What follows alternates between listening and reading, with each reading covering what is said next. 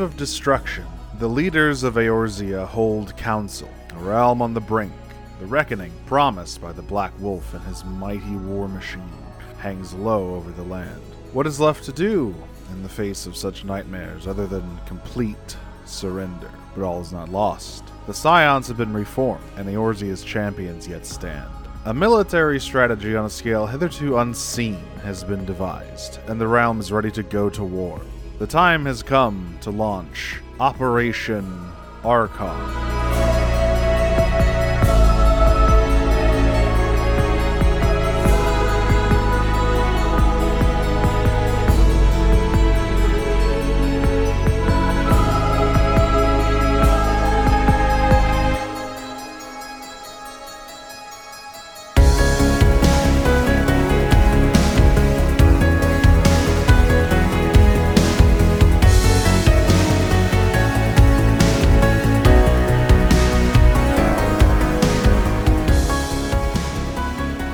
I'm Nero.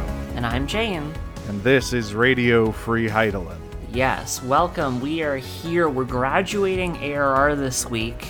To do that, we have to do quite a significant amount of content. A little more than I actually thought there was at this part of the game. So we'll be covering the end of 2.0 today. Not technically the end of ARR as a whole. There are still the post patches, but those are always sort of a different thing, right? Where the post patches often tie up loose ends and finish ongoing storylines that perhaps the expansion itself didn't have time to do. Or in many cases, they also set up what's coming next. Yeah, and in a lot of ways, I think specifically the post patches in ARR are almost their own mini expansion in a way. Like, literally, the game even sort of considers it one. Like, if you look at your sort of, like, quest log or whatever, it takes all of those and sticks them in a special slot called the 7th Astral Era, which is interesting.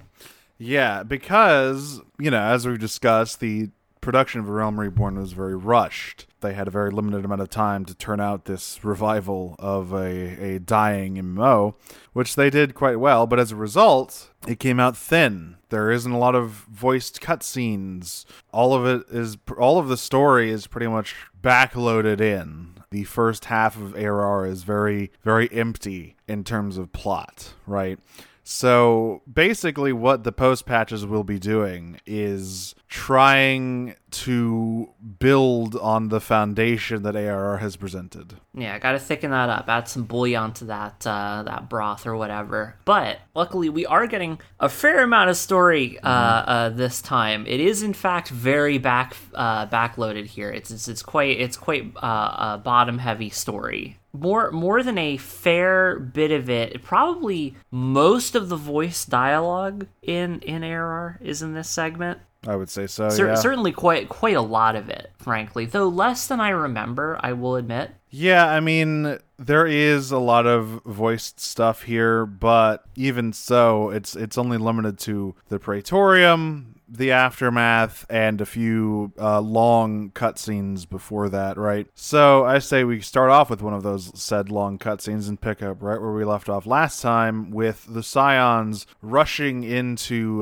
the Fragrant Chamber, whatever it's called, to stop the leaders of the Alliance from surrendering. Yeah, the presidents are all sitting around a room, and they take a look at Gaius's list of demands, which I can kind of only imagine is like a single paragraph document that says, "Hi, I have a giant war machine. You don't. I'm king now." Yeah, it's just a picture of the ultimate weapon. It just says you can't do anything about this. Assigned Gaius XOXO. And it's interesting, right? Because they're all talking, and Kane Senna is kind of the first one to say, people have had it fucking rough for these past 5 years. The world exploded 5 years ago, and we've been trying to rebuild. And are we really going to drag them into a war that they cannot win against a super weapon held by the most powerful empire on the planet? Can we really like do that to our people. Yeah, and and then Merylweb is like, I mean, you kind of got a point. Like, if we can barely handle dealing with primals one at a time, we can't really deal with a giant like tar mech that is made of primals, multiple. And she's also like, what? And also, this thing is kind of good at dealing with said primals, so perhaps we can, maybe not surrender to conquest, but come to some understanding and make a more peaceable realm because of it. And Raban, is kind of mad at them for this sort of defeatist thinking, but ultimately he can't really come up with any reason to fight either. He's like, well, it fucking sucks and I hate everything that's going on, but I can't say that either of you are really wrong. Yeah, even Raubon, a man with a very fiery temper and a staunch refusal to surrender in the face of insurmountable odds, even he is like, well, maybe these odds are a little too insurmountable, huh? And he's feeling really down in particular because he made that big speech early on. He had the best speech of all of the president's speeches, and it seems like he is the one who took all of that most to heart. And he's feeling really shitty that he's ultimately not going to be able to deliver on any of those promises that he made at all. Yeah, but luckily he doesn't have to worry too much, because busting through the front door, who's that? Well, that right there is a 14-year-old boy in a stupid outfit. His outfit is so stupid. Every time I see his shoes, I'm reminded of how silly he looks. Nanamo is also there. And she, but she doesn't say that much. Her role is actually kind of weird in this. She's operating as like a mediator, even though really it's like Raubon. This is kind of weird about the situation in Ul'dah, I find a lot of times. Raubon is kind of like given like the chair of like the ruler of Ul'dah or whatever. Like he's the one who's talking in that role most often, while Nanamo is kind of like, she finds herself in this mediator position between the three all the time, which is weird because she's the leader of all that. I don't know. The politics of it are a little strange. Well, it's because I guess this is the Eorzean Alliance is the leaders of the three grand companies, and while Nanamo is technically the head of state, Raubon is the head of the military. So, yeah. I mean, he created the Immortal Flames. So it's it's a weird split of power that is only going to get stranger as we learn more about Ul'dah's political structure, which is very, very fractured. And labyrinthian, perhaps. Yeah. Byzantine. But this 14-year-old scolds all of the presidents for even thinking about surrendering, which is very funny. Yeah, and he gives like a big fancy speech where he's like, "Listen, we can't give up. We just gotta do it, everybody. We just gotta get in there and roll our sleeves up and just put in a little elbow grease, and we can take this thing out, no problem. Check this out. I got a friend here." And then you walk in. And everyone gets pretty hyped about it. Yin and Minfilia walk in, and they're like, oh my god, are the Scions back? And yeah, Minfilia reminds them, like, yeah, handing the realm over to the Empire is not going to make things better. We know what they do to their conquered provinces. We've seen it, and it's no good. So just wipe any ideas of, like, fucking the even-handed rule of a great man out of your mind, because that's not going to happen. Yeah, I mean, Gaia certainly believes that that's what's going to happen, but I have a feeling that even if he got his way, it wouldn't really work out quite the way he wants it to, because, of course, he's not king. No. He's just like a general. Nobody's explained this to him yet. And she also mentions that the ultimate weapon doesn't mean the end of primals. If anything, Imperial occupation will just create more hardship, which will create more primals as the myriad tribes try to fight back against this occupation. So really, things are going to get way worse if Gaius gets his way. Plus, just might have regular people start trying to summon the 12 at that point, which would probably be bad. And you and Sid just kind of stand there. But everyone is very happy to see Sid. Oh, of course. Well, I mean, Sid's the main character. Everybody wants to see him. And so this kind of speech and the reappearance of the Scions and Sid kind of it does reverse the mood in the room, and in fact the first person to throw her hat into the ring of fighting back is Connie Cinna, which Merlwyb is very tickled by. Yeah, it's kind of hilarious. Kind of like almost has a character arc a little bit, kind of like they tried to sort of put one in. It's very like it's a character arc, but like you gotta really like, you gotta lay like flat on the ground and like get level with like the meniscus of the character arc so you can really see it and like measure how the curvature of it, because otherwise it just looks pretty flat, but it's technically there. Yeah, she is the pacifist who ultimately embraces resistance, that sort of thing. It's actually not Merlwib who's very tickled by it, it's Nanamo who is like brought quite a bit of joy by this little exchange there. And of course, Raubahn and Merlwib follow suit. They all burn the ultimatum on the fire and start planning the resistance. Yes, and they present the plan to their various chiefs of staff, and they send the Scions a copy of this plan. A plan called Operation Archon, named for the Eorzean equivalent of a doctorate. Yep.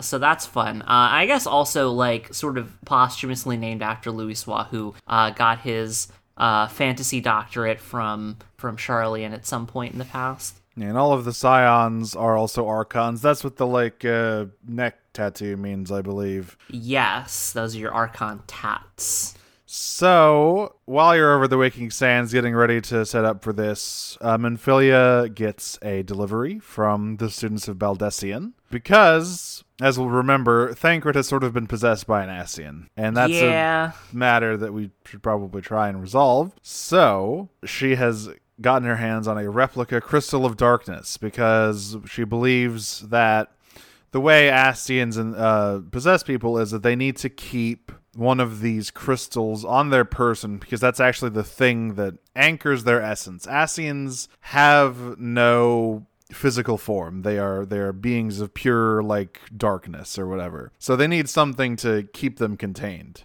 Makes a lot of sense to me. Need like a anchor point for this evil ghost to live in. So yeah, you grab that. And she also says, like, they talk a little bit about how Thancred got here, because a lot of this happens off screen, unfortunately. But she talks a lot about how in Louisoix's absence, Thancred has been kind of overworking and overextending himself, trying to like fill that role again, which ultimately allowed him to be like manipulated and overwhelmed by La Habrea, because of course they also assigned him to directly investigate all this Ascian shit and put him directly into that path. Yeah, sort of, sending a solo operative to spy on like otherworldly, supernaturally powerful beings who can like possess and control people. It doesn't usually work out super well for the people operating the spy here, but it's fine. It's fine. We're gonna get that guy right on out of there. We're gonna dust off this man's shoulders. He'll be right as rain. And we finally officially get the title of Warrior of Light, because Minfilia mentions that due to our great deeds over the course of the game, a lot of people have been comparing us to the Warriors of Light of the Calamity. And why not embrace that branding? It's good branding.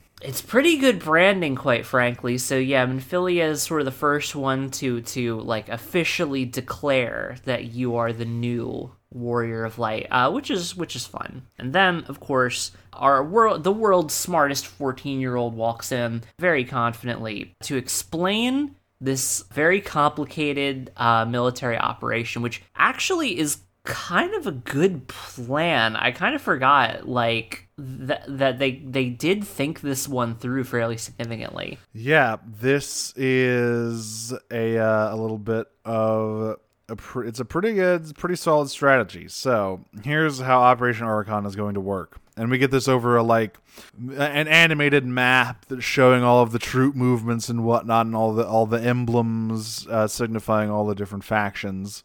Well, I love that shit. Paradox Gamer over here. Love so is there 5 Imperial strongholds or 6? There's some amount of castrums within the borders of Eorzea? You got Oxidants, you got the two over in Lanasia, you've got the one just north of the Waking Sands, then you got Meridianum, and then Sentry, and then way over by Gridania you got Oxidants. So yeah, that's 6. So I think that Castrum Oxidants is on Vilbrand. It's the coastal one. The one near Gridania, I forget the name of, but it's colloquially called Baelsar's Wall, which we'll learn about later. So they're basically what the plan is. So Meridianum is Gaius's base of operation, and it's super duper fortified. That's where he is. That's what the ultimate weapon is. So to get into it, the plan is to cut it off from all support from the rest of the castrums. First thing is to shut down the Magitech transporter at Castrum Oxidans, which is sort of the best way to transport supplies between the castrums. After that's done, the Maelstrom will blockade Castrum Meridianum, which is in the middle of the ocean. And that at that point, it's Castrum Oriens is the one near Gridania. Because the adders will blockade Castrum Oriens and take out the rails between Castrum Sentry and Castrum Meridianum to prevent any reinforcements from moving. And at that point, you will assault Castrum Meridianum. Yes, then that's the Flames' job. The Flames, their only job, and remember this for later, the Flames' only job is to run in and smash their face against the front door of Castrum Meridianum. They don't have to do anything else. Put a pin in that. We'll come back to it. Now, the first obstacle in this plan is Riditin has been sent to Castrum Oxidans at Cape Westwind. And he's a big boy. So this plan does not work if you cannot defeat Riditin and destroy the Magitech transporter. Yes, literally the entire operation hinges on exactly one point of failure, which is you. But thankfully, you're like a badass and shit, so it's totally cool. This entire portion of the game has been heavily changed since launch. And this is the first point of change. This used to be the first 8-man trial in the game, right here, level 49 Cape Westwind against Riditin. And it's a bit it's a bit of a joke that unfortunately can no longer be because they have changed it from a trial to a solo duty. So it used to be this was not a hard trial. It was in fact completely trivial. 8 people was too many for this. Yeah, because it's 8 people ganging up on one admittedly beefy but normal guy, and there's just some ads that trickle in from like way downtown. It's not so a hard you can kind of just ignore them.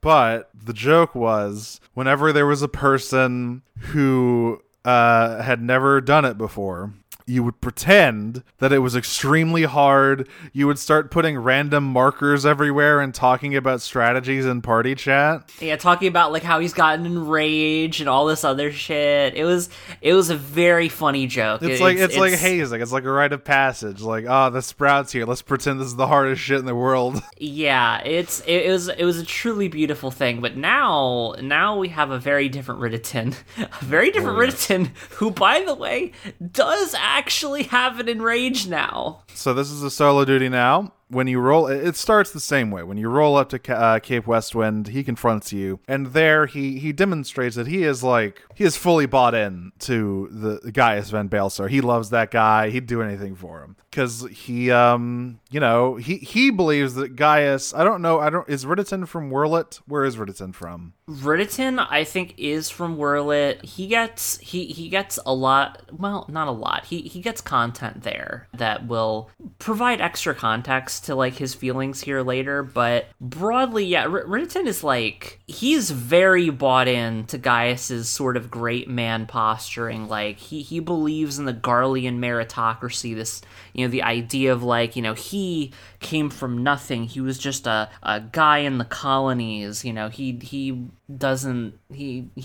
from nowhere, and he got built up to be a praefectus. He commands like a ton of the military in Eorzea, and he did it just because he was good at it. And he believes that Gaius will indeed bring, he will cure the ails of society through might and wisdom, as he believes he did for his own nation. Whether that holds any merit, we will see. But the point is that he is all in, and also he is an honorable guy. He sends all of his centurions away to fight you one-on-one. Yeah, he doesn't want any of his guys to get hurt, and generally he's a very honorable fighter. And then we get into the actual solo duty, and Ridditon's got hands now. This is a 3-stage fight. It is. With patterns. So it's funny coming all the way back here, because all of these reworks are very recent, and as a result, the combat encounter design and philosophy is very different than it was in 2013. As you can see, playing a lot of older dungeons that haven't been reworked, like Tamtara and some of the other ones. The way they designed combat and boss fights was real different back then, real simple. This is more in line with modern dungeon bosses, in that he's got a lot of patterned AoEs. There's a lot of movement involved, pattern recognition, overlapping AoEs. He's got the whole shebang.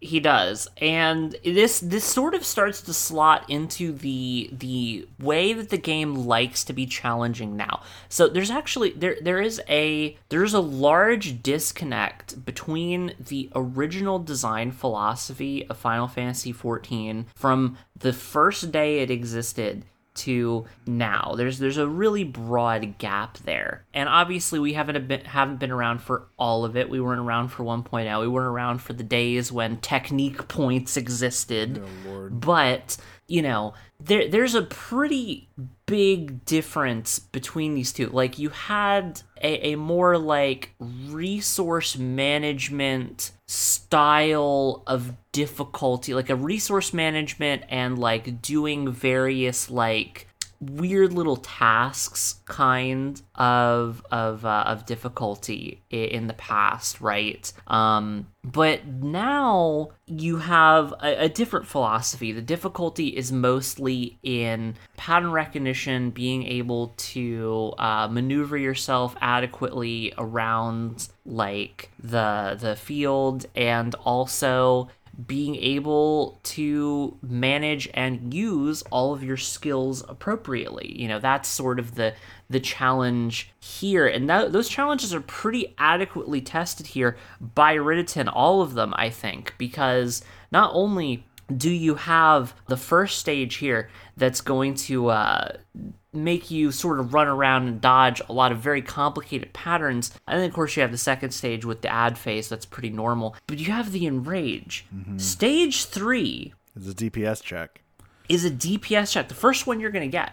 And that's really interesting, because he locks you in place in a circle of fire and just continuously unloads on you. And if you aren't using all of your healing skills and putting out all of your damage efficiently, you're just gonna die. Even with your on level gear, you're just gone. So genuinely, they made this challenging. And I saw, before we started doing this content last night, I remember seeing a post where some sprouts were like, "Wow, this Ridditon guy's really tough. I don't know how to get past him." And I was laughing about that. I was like, "Oh, that's adorable." But no, he's legitimately, I could see him being kind of a roadblock for people where they need to get in the time chamber and do some rotation management. And yeah, I like that, because it more fits what Ridditon's supposed to be as a character. That people talk about him like he's a big tough guy, and before he was nothing. He was a jobber. He literally took, you could beat that trial in less than 30 seconds if you were fast enough. But now he is actually memorable. He is actually a real fight. And also, this fight more shows off him as a character, because the ad phase, like we talked about, his boys roll up and you fight, you kill them all. And we already talked about Ridditon. He loves his boys. He cares about his men. And once he sees all of them get thrashed by you, that's phase 2 where everything's happening faster. He's powered up. He's fucking mad as shit, trying to get revenge. And then you eventually do defeat him there as well, which is the new third phase, where he activates his like armor's self-destruct and traps you in his enrage, all the while going like, I'm sorry, he's talking about like, I'll see you again soon, men. I won't fail you. I'll get my revenge before I go.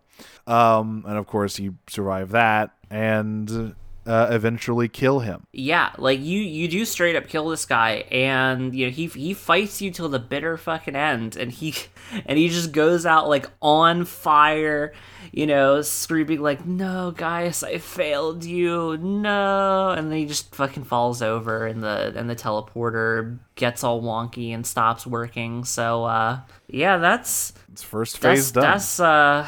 That's pretty good. That's honestly, I give this change like a 9 out of 10. Really, really solid. We cut over to Castrum Meridianum, where we see the other tribuni receiving the news of Verditan's demise, and all of them are shocked, but Gaius is fucking pissed. Gaius is furious. He demands this messenger, this survivor of the attack on Cape Westwind. He like, if this had a higher animation budget, you can easily imagine him like grabbing this dude by the lapels and slamming him against the wall, demanding why Riditan's men didn't intervene. Not, of course, knowing that they did and they couldn't do anything. Yeah, no, this Gaius is about to be like, I want everybody at this place drawn and quartered. If there are survivors, put them under the dirt. And he sends Nero and Livia out to deal with all of the various attacks that are now simultaneously launching at all the various other castrums. Yeah. Meanwhile, Gaius, well, he's gotta freshen up. He's gotta prepare himself for a date with Destiny, and specifically a date with his persona. But we'll get to him later. He's gotta get ready for that. So now we're heading up to the next section of Operation Archon, which is up in Northern Thanalan. Now, we haven't been to Northern Thanalan yet, and you don't ever really go back here. This is basically an area that you only go to at the end of ARR. And it's very easy to see why. It is the most end game ass location we've seen yet. Northern Thanalan is this blighted hellscape with fucking cloudy blue skies that are constantly raining lightning, and there's these hulking Garlean machinery strewn across the land, and the big silhouette of the castrum in the distance. This is some evil shit up in here. Yeah, and the big, gigantic cerulean processing plant that the flames have pushed into and everything. Like, yeah, this is an area of the game that is very much designed to be like, okay, this is the end of ARR, everybody. This is where it's happening. Which, I'm thinking about it. I wonder. I kind of wish I had checked this. I wonder if you go there before this part of the game, I wonder if the flames are there at all. Like, or maybe like there's like gates you have to pass through to get there. I wonder if maybe they're just closed off. They just don't let you over there. I would imagine. That's interesting. Yeah, I would imagine there's level locked gates like the one in Gridania, where you have to be a certain level to gain access to them. Yeah, that makes sense. And I think you said there used to be more stuff in this area. There used to be more quests. Yes. So this is very interesting to me. So there, in this part of the game, there's a couple of bits where you run into a problem that doesn't exist anywhere else, which is you'll run out of MSQ, but you won't actually be the level it wants you to be in order to continue it. Now, this used to be worse before they added a bunch of XP improvement items that give you bonuses and stuff like that. I remember my first time going through ARR, actually, I think I had to grind out 2 levels for both of those gaps, and that's not always a super easy thing to do if you want to just roll along with the story. And I think part of the reason why that is because they've trimmed back like quite a lot of the quests that used to be here. Like when they tell you, like you show up in Northern Thanalan at this like sort of border outpost,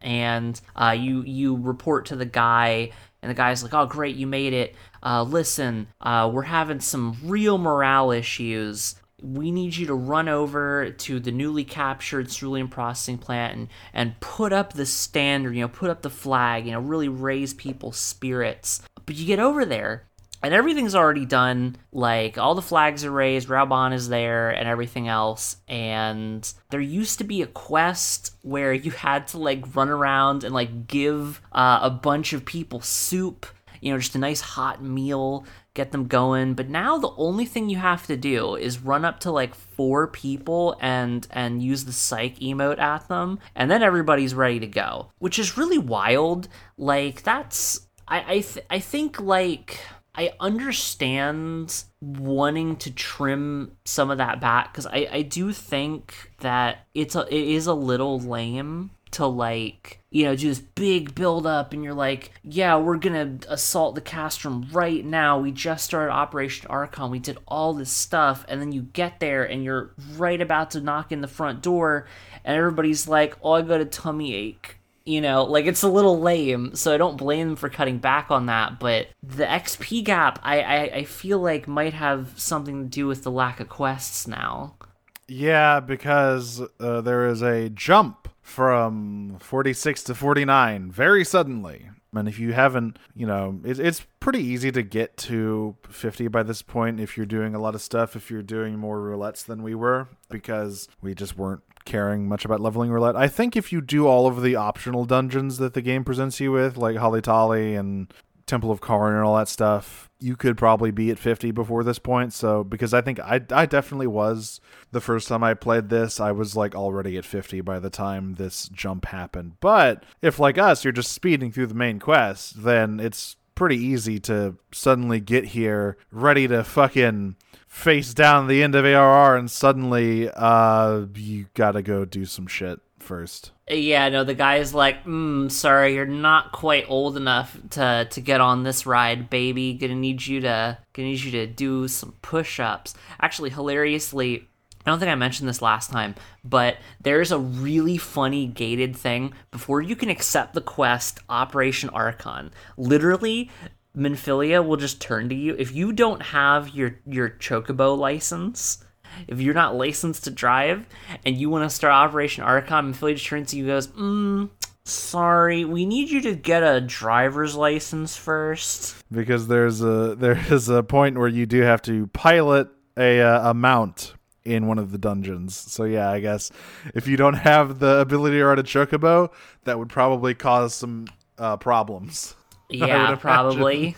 God. So, once you do hit level 49 or level 50 or whatever, it's time for big speeches. Everyone's got speeches. Alphinaud's got a speech. Minfilia's got a speech. Raban's got a speech. Oh yeah, we got speeches for days over here. Though I just want to point out one other thing, because I did put a pin in it before. I just want to say, the flames showing up, capturing one building, and then immediately losing all morale and momentum is the funniest thing imaginable to me. Like, everybody else is like, yeah, we took out like 4 castrums, we blockaded a giant, like, super train and all this shit, and the flames are just like, oh man, this is scary. It's blue over here. Yeah, it seems a little like maybe Raban should be a bit more rigorous with who he hires into his troops. He needs Literally some tougher boys in here.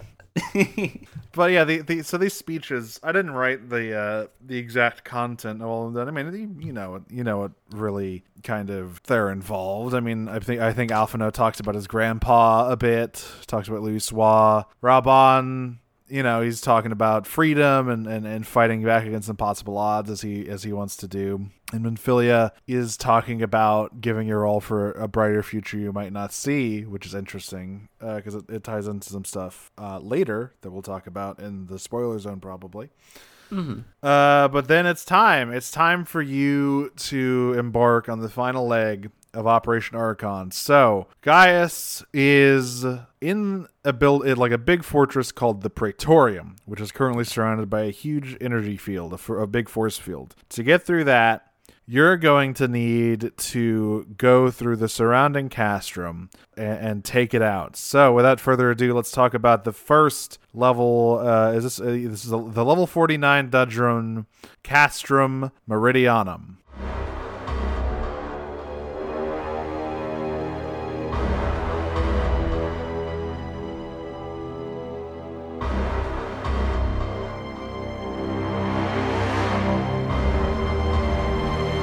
So this is the one that has received the heaviest changes, I think. Out of all of the in-game content, this is the one that least resembles its former self. So let's talk a little bit about what these dungeons used to be. Yes, because what they are now is almost unrecognizable. This used to be... They really wanted to try something big and bombastic with the end of ARR, right? They wanted to do 8-person content, full party stuff. And that's...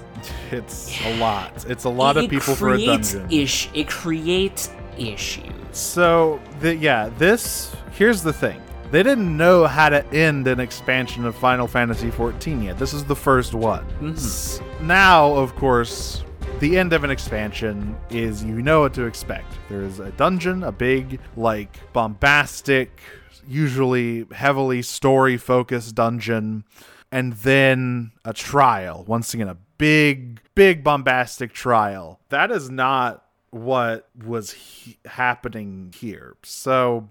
Castrum Meridianum used to be an 8-person dungeon, which is an insane concept. That is not how anything else in this game works, because all of the other 8-person content is different in structure from a dungeon. The raids and the trials don't involve a lot of exploration usually. Castrum Meridianum was, in my opinion, kind of a sprawling nightmare of pure chaos, because there's a lot you have to do. So there's 8 people. The pulls aren't restricted, really. You can just pull every guy pretty much up to a point. They have created gates now, obviously.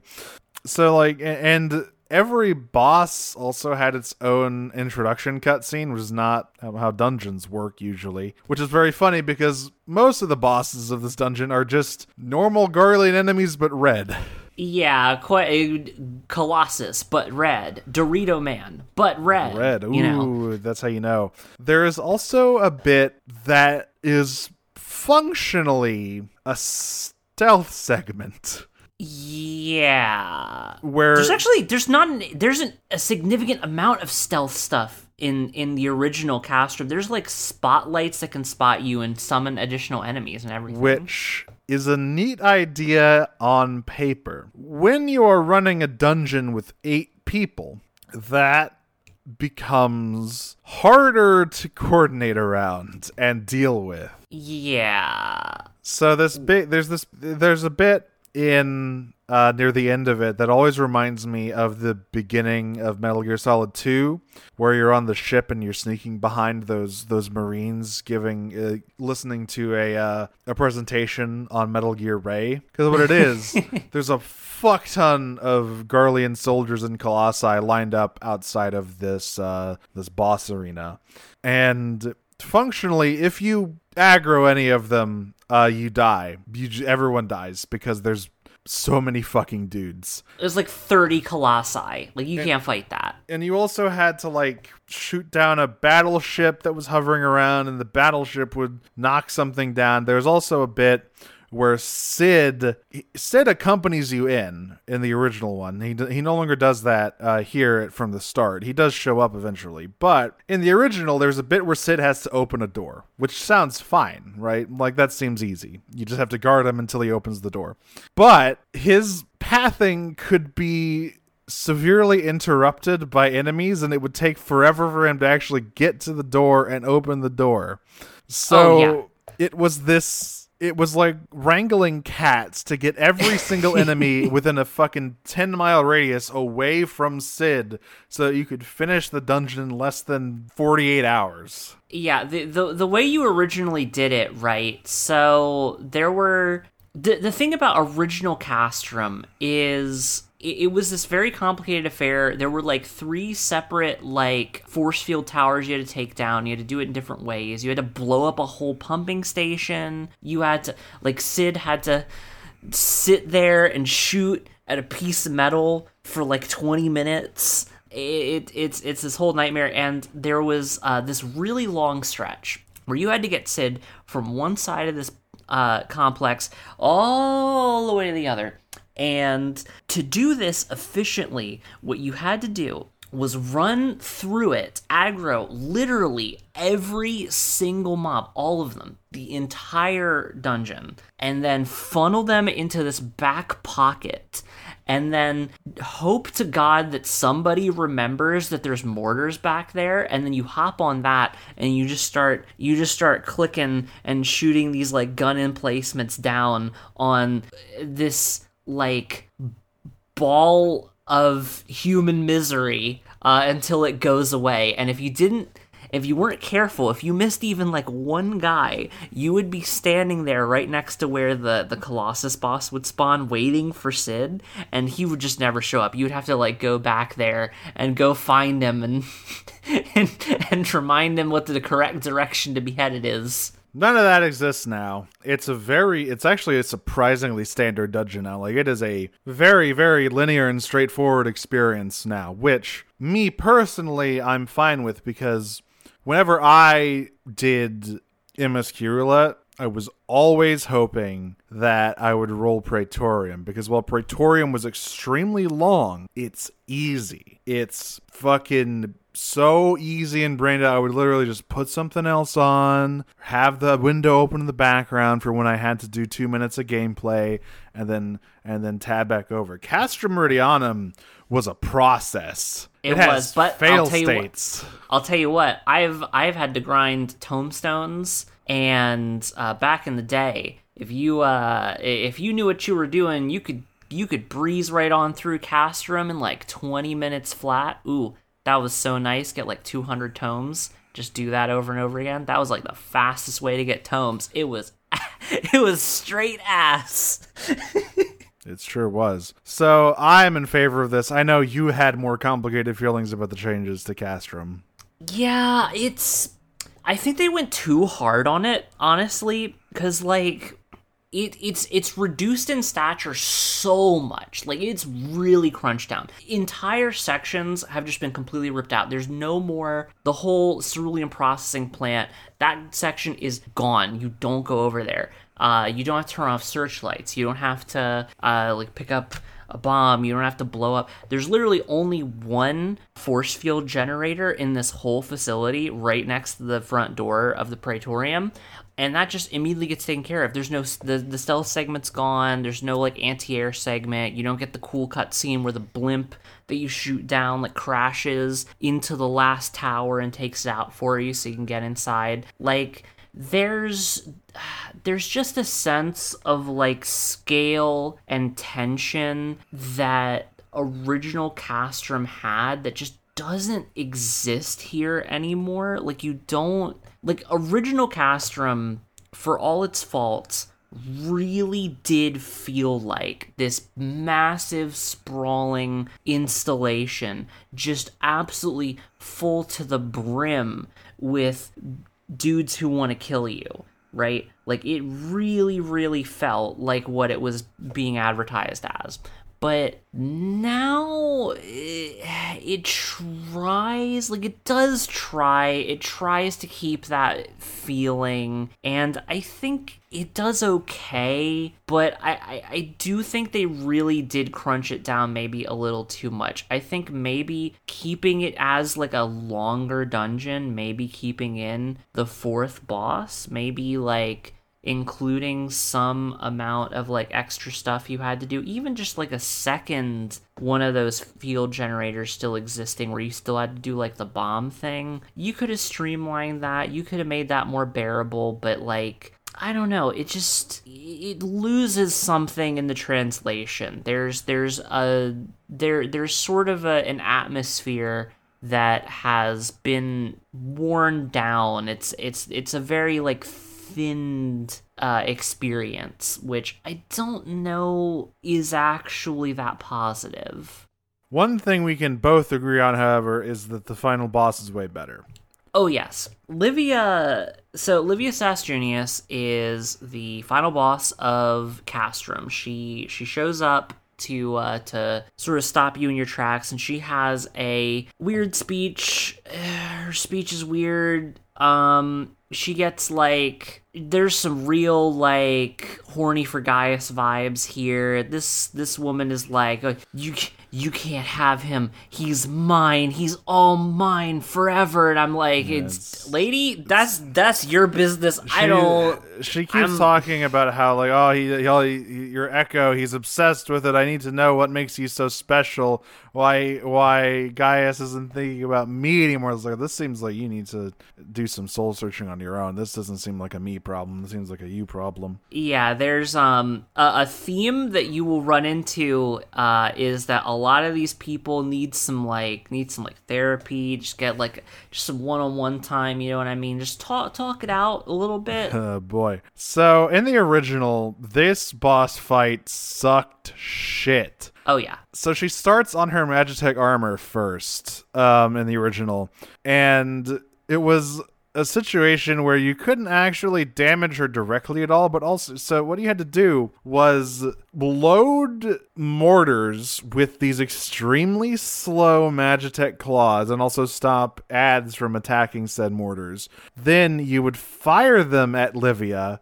which would draw her aggro onto you, and then someone else would have to do that. And the other thing is, she doesn't do any damage, because the way this fight is built, you're going to have non-tank characters drawing her aggro, so she can't do that much damage. So as a result, it's just tedious. It's just fucking boring. And then, once you blow her armor up, she gets out of it, and you fight her on foot for 3 seconds, and then she dies. Yeah, she has no health. She just immediately explodes. It was not an especially engaging affair. It was very tedious. It was just I don't know. Probably I get the idea of it, right? Like the idea of it was kind of cool. I get she's in this super tank. You gotta take it out or whatever. You're not quite strong enough to do it. I get it, but it just didn't work out. Now, though, things are very different now. She's fucking serious now. If you thought Riditon had some of that modern design spice, Livia goes pretty hard. So no armor, skip that. Who cares? By the way, it's very funny. You can buy her Magitech armor, which is literally just a white version of the normal Magitech armor model, for $7 or something. It's probably more, actually. It might be $12. Her and Nero's Magitech armor you can buy. And like I said, functionally, it's just different colored Magitech armor. It's the same. It doesn't do anything different. But I just thought that was very funny. So Livia now has a lot of the same high demand in movement and reading a situation AoEs that Riditon does. A lot of crossover, a lot of crazy patterns with very small safe spots. And the fight in general is just way cooler because she's constantly popping these power-ups to push herself further and further. And eventually, you kill her, and that kind of is implied to be the thing that ultimately kills her, is the strain on her body that she took from just doing all that shit. Yeah, it's it's pretty cool. This is a very neat fight. I love how she's they sort of have retroactively added a lot of motifs that other high-ranking Garleans will have later. So it's really interesting they've done that. They've sort of standardized the language of how they fight, which is cool to me. I think that's kind of awesome, just from a story building perspective.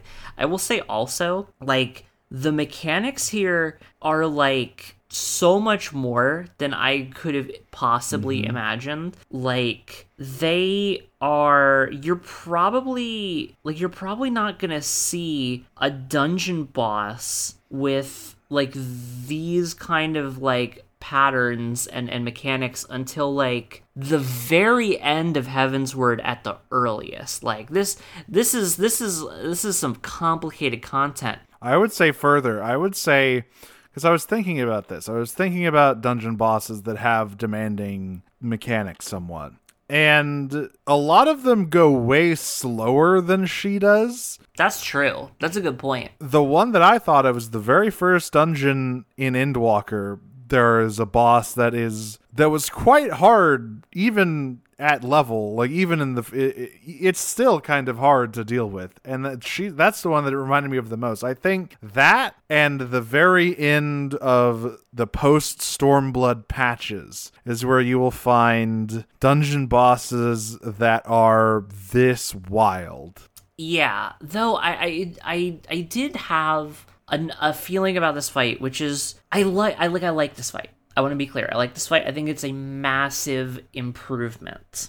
But it loses a little bit of its character. And that's not to say its character was necessarily desirable before, but I think, again, similar to the rest of Castrum, something's kind of lost in translation here. I think that she probably should have had just a little bit more going on, like in terms of like, what does she do? What character would you? Because her fight doesn't have anything to do with her, really. The character was in the clunky mechanics. Like, what would she have? I guess I don't know. I just thinking about it, I just feel like the standardization of a lot of the mechanics of the game and the way a lot of the game plays, it's got good and bad qualities, where obviously this demands your attention. This is a challenging fight. This is an engaging fight. It's a fight that is fun and it's flashy, and it has like a lot of really cool aspects. But at the same time, I feel like, you know, when everything I feel like things might be headed in a direction where everything sort of starts to get kind of samey. I don't think we're there yet, but just looking at kind of the direction that Square has taken with the game, I'm a little concerned because they're reworking Heavensward next, and I'm just a little concerned about the idea of things just getting maybe just a little too homogenous in terms of how they want to structure things. Here's why I don't think that is actually true, because the changes they made to the Ultima weapon fight make it much more characterful and exciting than it was before. That's true. Those are awesome changes. And the changes they make to the La Habrea fight, which is now solo duty, is also much more characterful, exciting than it was before. So, because ultimately, Livia Sasgenius does not matter. That's true. She does not matter at all. She is the final boss of the penultimate dungeon of the first expansion. And I think what they are trying to do with her is present the end of ARR not in terms of this, like, scale, but in terms of an uptick in difficulty that is much more demanding. Because I think the thing about Livia is that she is built up over the course of ARR as this rival figure. You encounter her several times, she does some bad stuff, and I think they wanted to make her fight feel cool. And I think they got that. Like, it's a much more engaging fight to do than before, where you're just like running around and clicking stuff, and then you beat her in 10 seconds because she doesn't do anything out of the mech. But regardless, that's over. She dies. Boohoo, Gaius, yada yada. You know what her dying words are. Yeah, you know what her dying words are, which, by the way, once again, we're putting a pin in that, but we'll get back to that in the spoiler zone. For now, we got a knock, knock, knock right on this door here, and to do so, we took down the force field, but this building is still pretty big, pretty heavily fortified. So we're just going to do the most logical thing possible, and we're just going to drop in through the roof. So you head on out of the Castrum here, leaving the flames to sort of continue their barrage, if you will. And you go on over to this, what I can only describe as a blimp depot, a blimp dock, and immediately you fly on over to the Praetorium, which is hilariously it's very close to unchanged. There are minor differences, but one of the most hilarious changes, or one of the most hilarious non-changes, really, is this opening bit where you fly in on the blimp here, on the Enterprise, and everyone steps off, and you get this like sweeping shot, and this the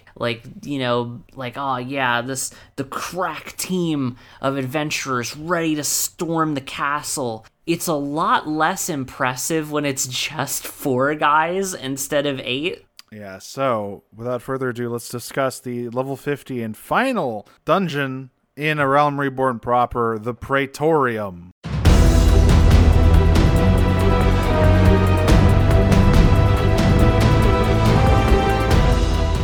So, the Praetorium is rather infamous in this fandom. In fact, it is on Letterboxd as a feature film, because the thing we haven't discussed yet, because it doesn't really come up in Castrum that much, but it comes up here. So, another part of making these final dungeons, right, these end of game content, is they didn't want people to skip on the story. This was their big climax, and people will replay dungeons, and often you'll find people skipping cutscenes and rushing ahead of people who are still watching the cutscenes, and therefore you kind of you gotta I gotta skip this and get to the fight. Normally people don't do that for story dungeons. It happens more often with leveling or filler dungeons, but for here they didn't want that to happen at all. They wanted to eliminate the chance of that entirely. So the solution they came up with is to make every single cutscene unskippable, and not only that, it is locked into auto scroll, so you can't even skip through the dialogue. You are watching it, everyone is watching it at the same pace. And you got yourself a nice in-flight movie. Might as well, kick back, get some snacks, get a nice beverage. I am pretty sure before the changes, this did literally used to be feature length. There were a lot of cutscenes in the Praetorium, and we'll talk about it, because the Praetorium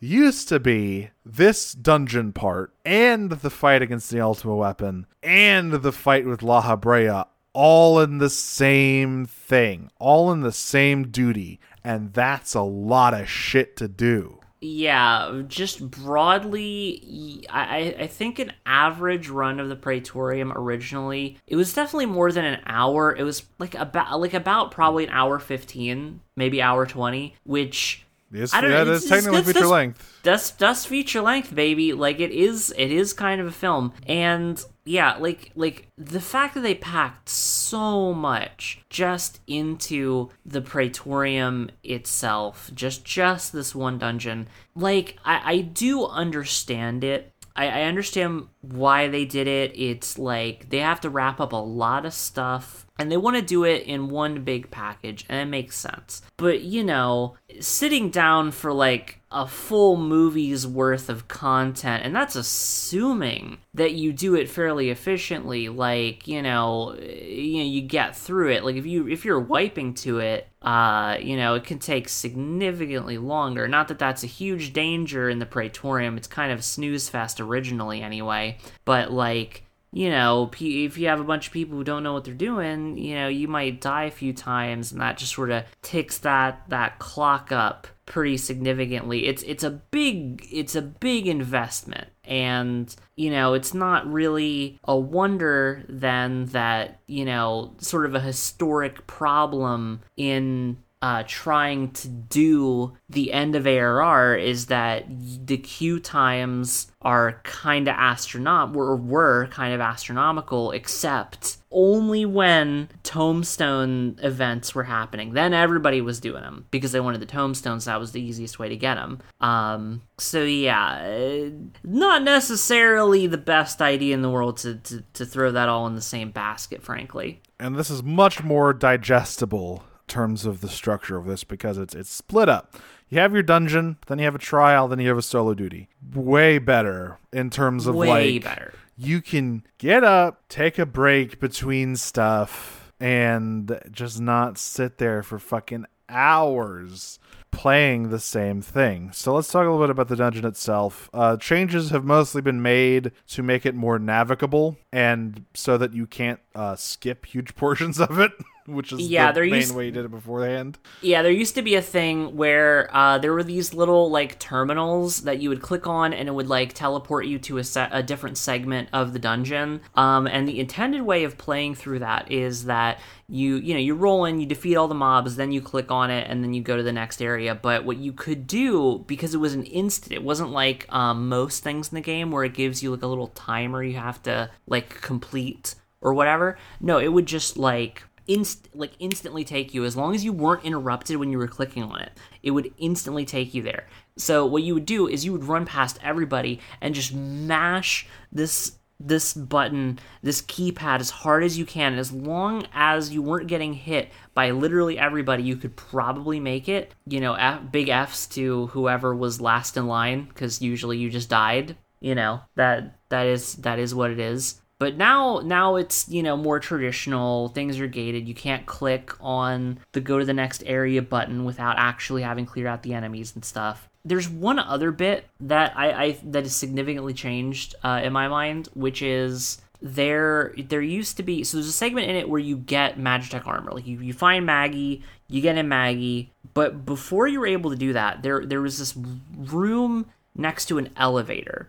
And I am a little sad that they took out the real elevators, but there was a room where you had to remember to go to the other side of the room, like the complete opposite side, hidden by a wall, so you didn't know it was there. You just wouldn't really notice it. You have to get a key card. If you don't get the key card, you don't get to get in the Magitech armor, which means you're hoofing it, baby, until the end of the dungeon, and you are useless. It's hilarious. So Sid is with you through this whole thing, for the most part.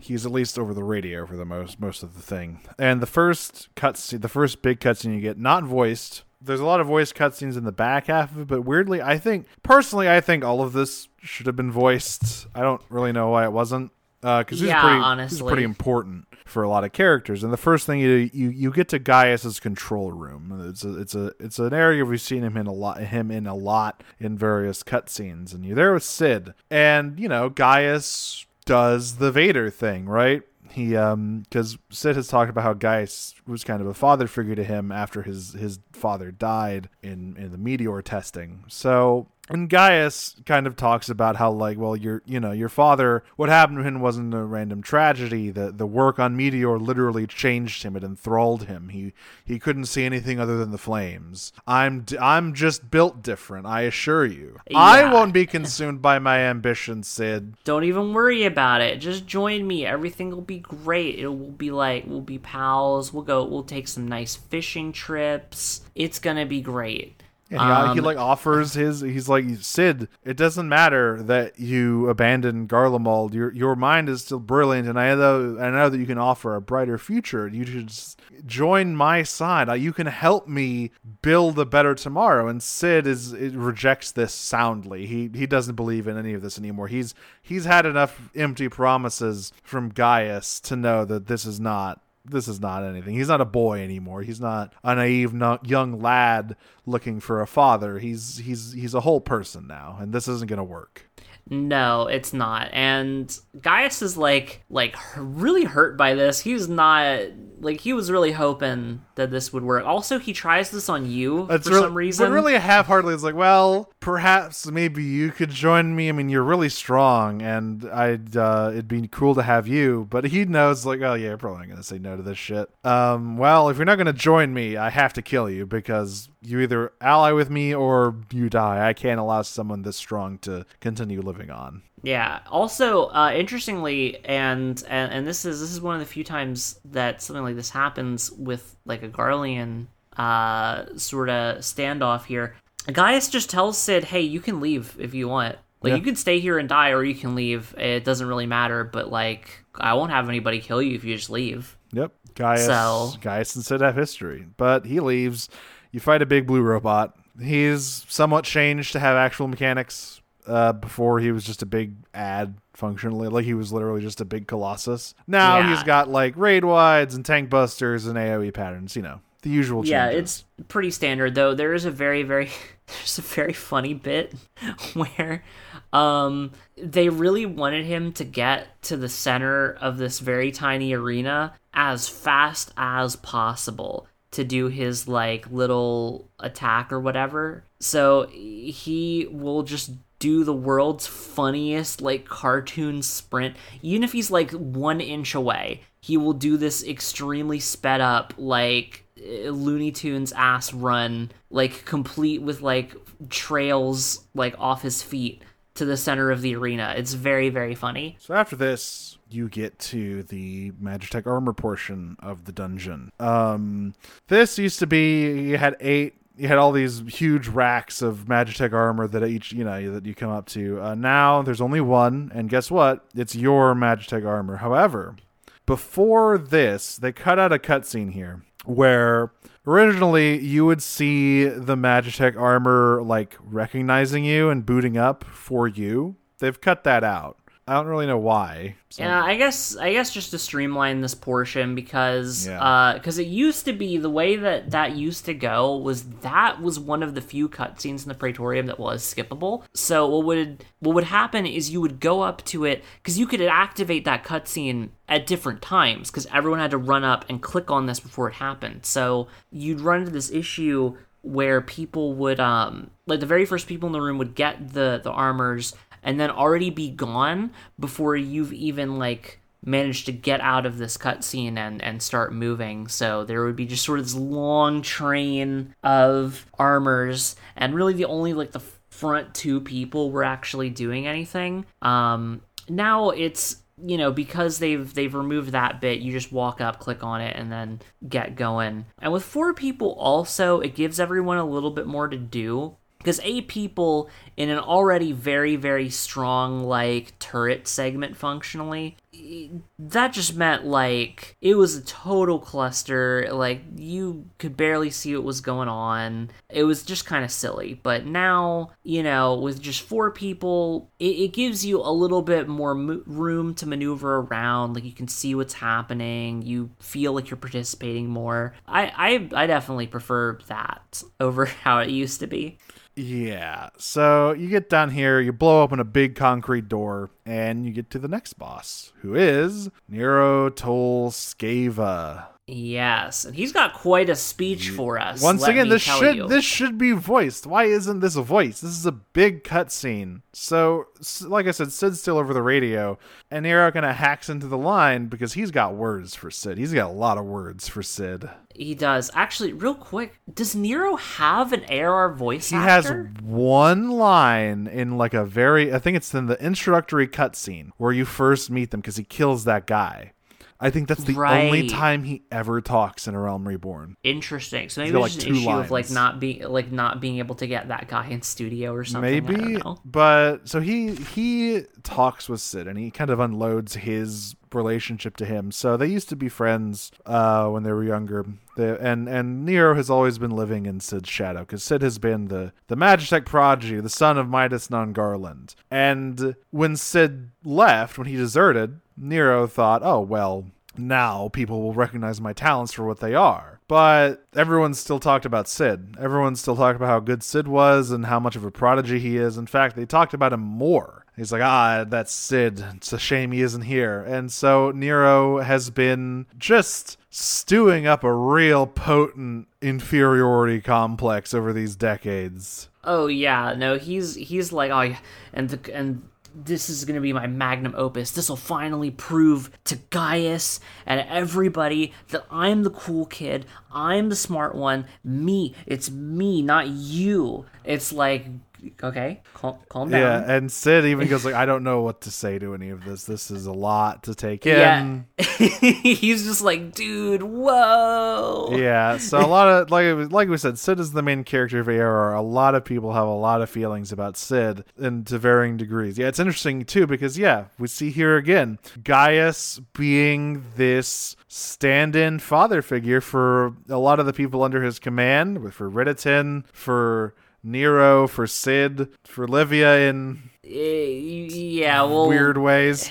We'll get to Livia. And here, Nero has just been desperately trying to get Gaius' approval for fucking anything. And all Gaius wants to talk about is Sid, Sid, Sid. Yeah, like, Nero is not a fan of this situation. He's decided, listen, you adventurer, you got this echo shit going on. Tell you what, I think I know exactly what's gonna finally prove to that old man that I'm the best. I'm gonna take you and I'm gonna put you inside that tar. Now get over here.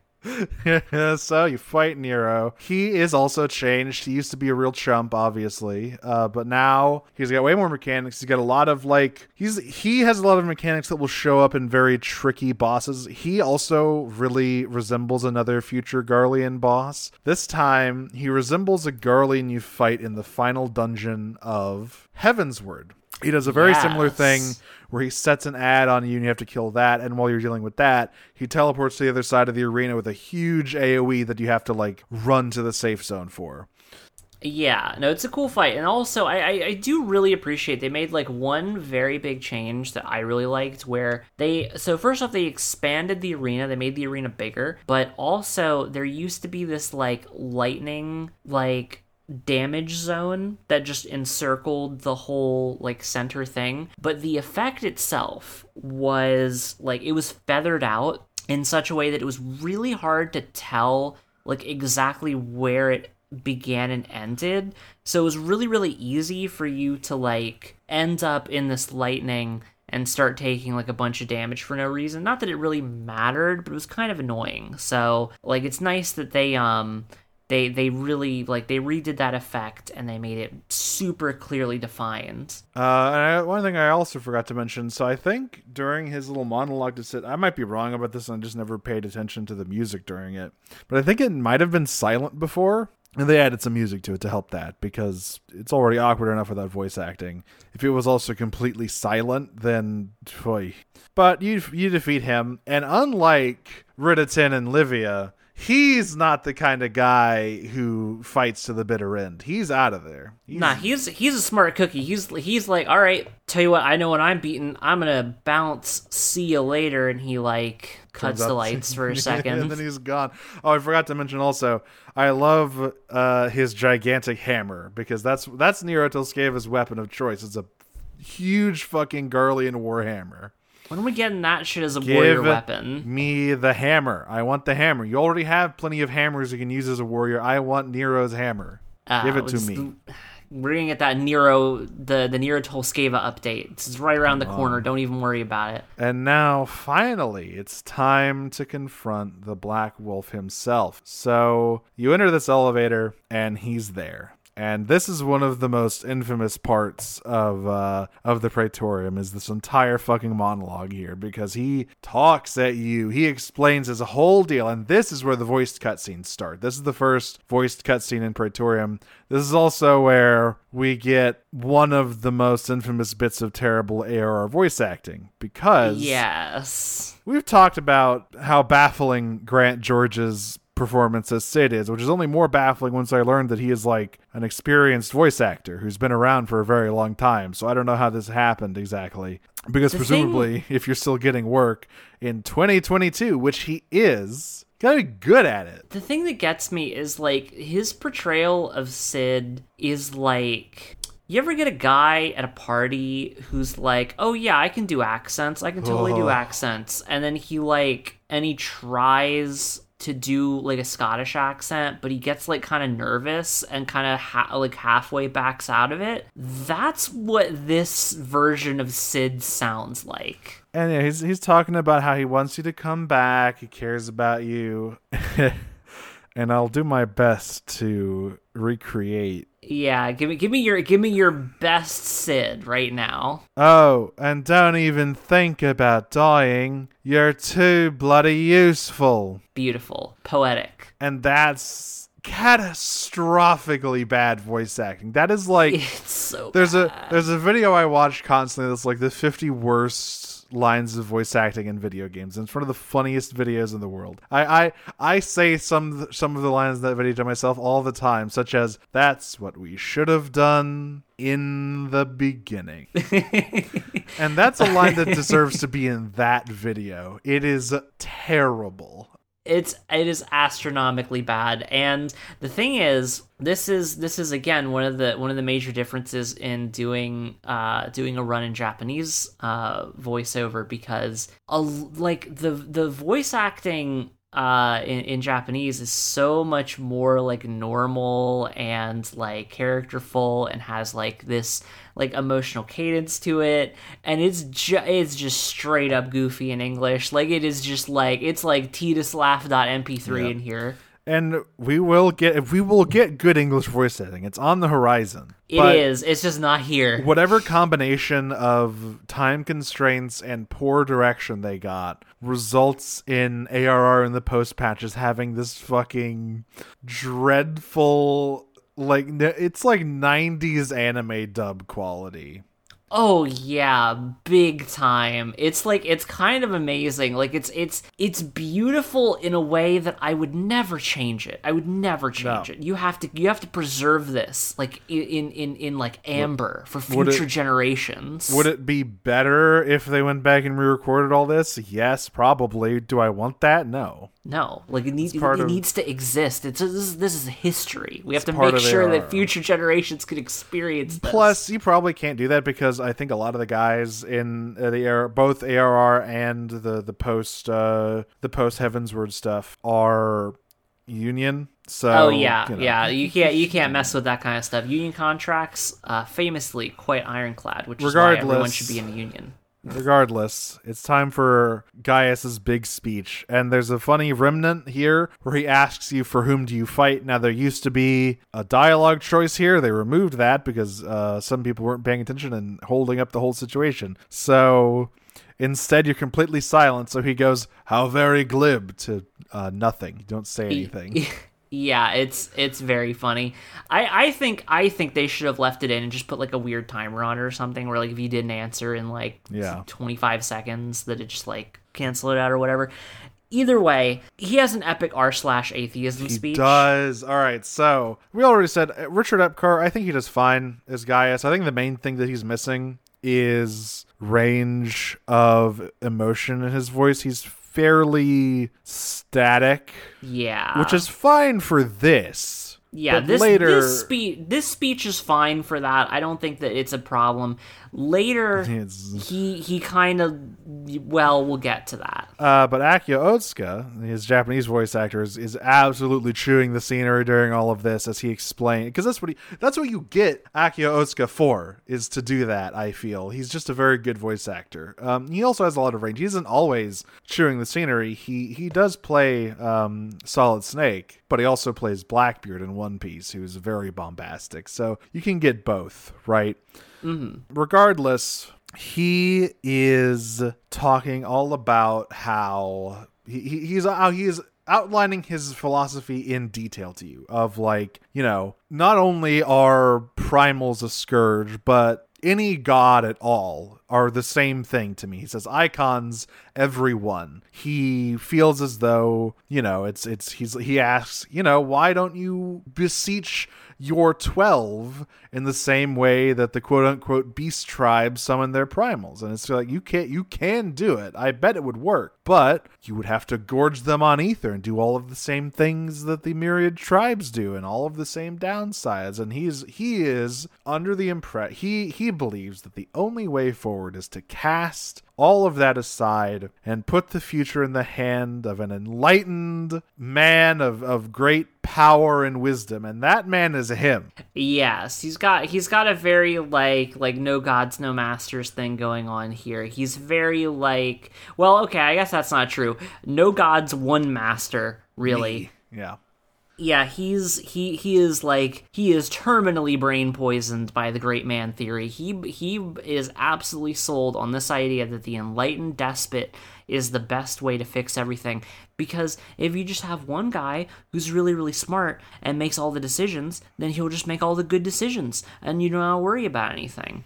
Checkmate democracies. And he is also super like social Darwinist. He's like, not only do you have to be the best man, should be a leader in all ways, in terms of his mind, the strength of his body, the power of his will. You have to be all of these to be a leader, and I believe I have all these qualities.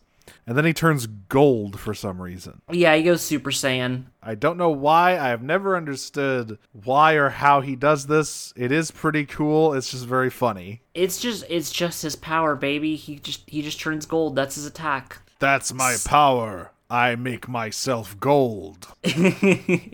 Pretty cool, huh? And so you fight him. This fight obviously underwent some changes to make it more in line with a lot of other Garlean bosses. One very specific Garlean boss, actually, quite later. He has the thing where he like makes the X's that shoot forward, and they've sort of standardized that into a much more sensible AoE than whatever the fuck they were doing before. Yeah. And he's got a DPS check. He's got all this sort of stuff. He's got a tank buster, and it's a fine fight, but it's kind of the lead up to what the actual final battle is. In fact, I would say that Livia is a better fight than he is, but yeah, this is the appetizer, because you defeat him and he goes, "Wow, you're strong. You should be president." Yeah, not how it works. He has this extremely funny line where he's just like, "Damn, you're this strong and you're not even using that strength to become a dictator? What's up with that? That's kind of cringe, bro." You can't. It's not how it works, man. You can't if a guy. I guess it kind of works in some. I guess that's kind of what happened with Raban, but that's different because he's actually the leader of the military, so his skill set makes sense there. Yeah, he hasn't quite. The thing is, and this still gets me to this day. And this is not me being like CinemaSins ding or whatever, because it's an incongruency that makes perfect sense inside the dude's like internally consistent ideology or whatever. Mm-hmm. But like, it is so funny to me that he is this committed to the idea of like the great, strong, like enlightened despot theory, and he wants to be it. Again, I gotta stress, this dude's just a general. He's not a king. He's not the emperor. He's not in charge of jack shit. I don't know what he thinks is going to happen when he conquers Eorzea. Does he just think the emperor is going to be like, all right, well, you get to rule yourself a little vassal continent. There you go, buddy. Here's your little fiefdom. Like, no, he's just going to send you off to the next place to conquer, bro. Well, presumably, I think he has plans for that we'll learn about post-ARR, because there's some political situations changing in Garlemald right now, and he might have some connections to certain parties who might be vying for the throne. Yeah, fair enough. This is true. And they kind of might share similar philosophies that perhaps he doesn't share with the current emperor.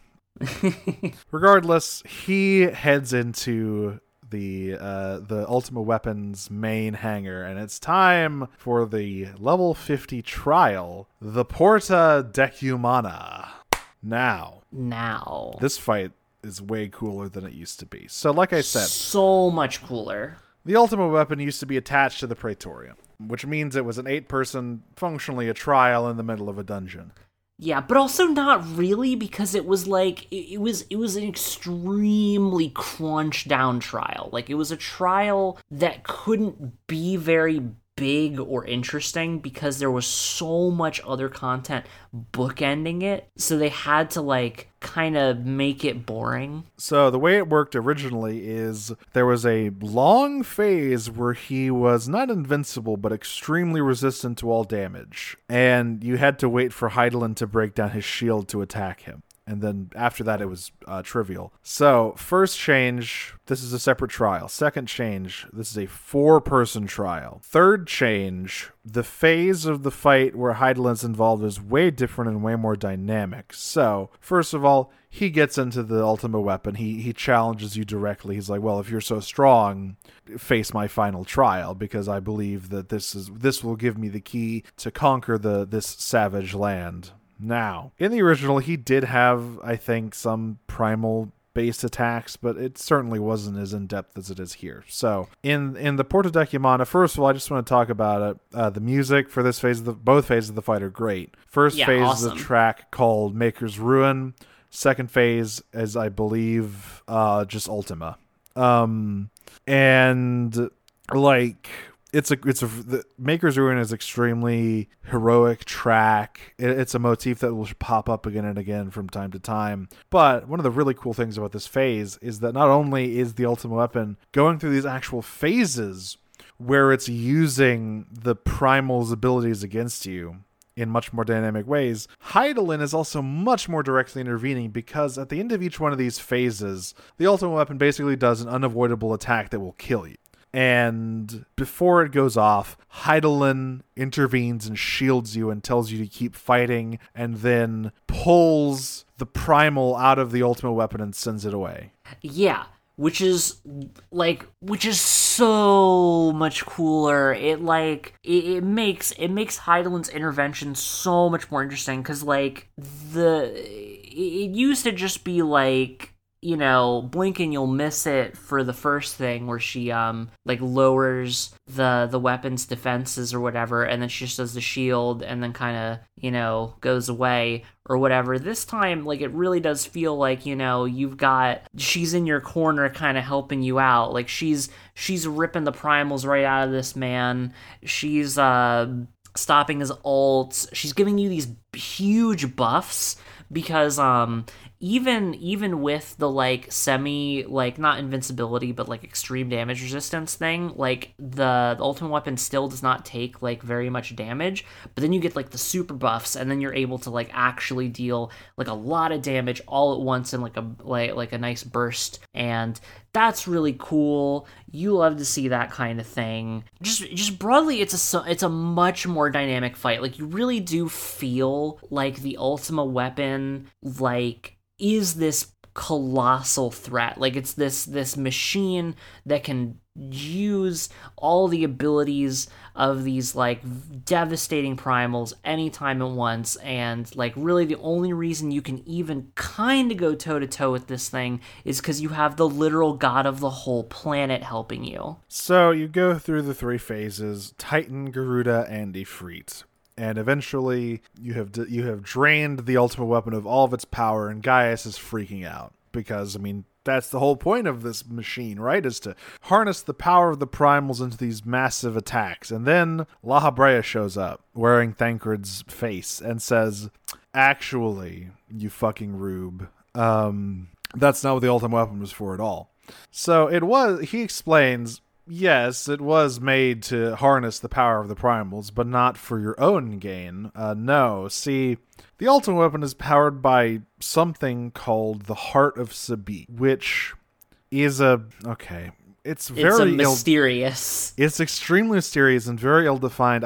I'm still not entirely sure what it is. Yeah, it comes up several times. It is not well explained any of those times. It's like a big, cool rock at the center of this thing. I don't know if it's of Allegan design or older. I think it's probably older, but it is older. He says as much in the fight. So he says, he explains yes, actually the purpose of this weapon is to absorb all the energy of the primals to revive the Heart of Sabik, so that I can do this. And then he sort of takes control of the ultimate weapon briefly and channels all of the energy into a primordial spell of ghastly power called Ultima. And he explains that the ultimate weapon is meant to bring about the rebirth of his god, which I'm sure Gaius is not happy to hear.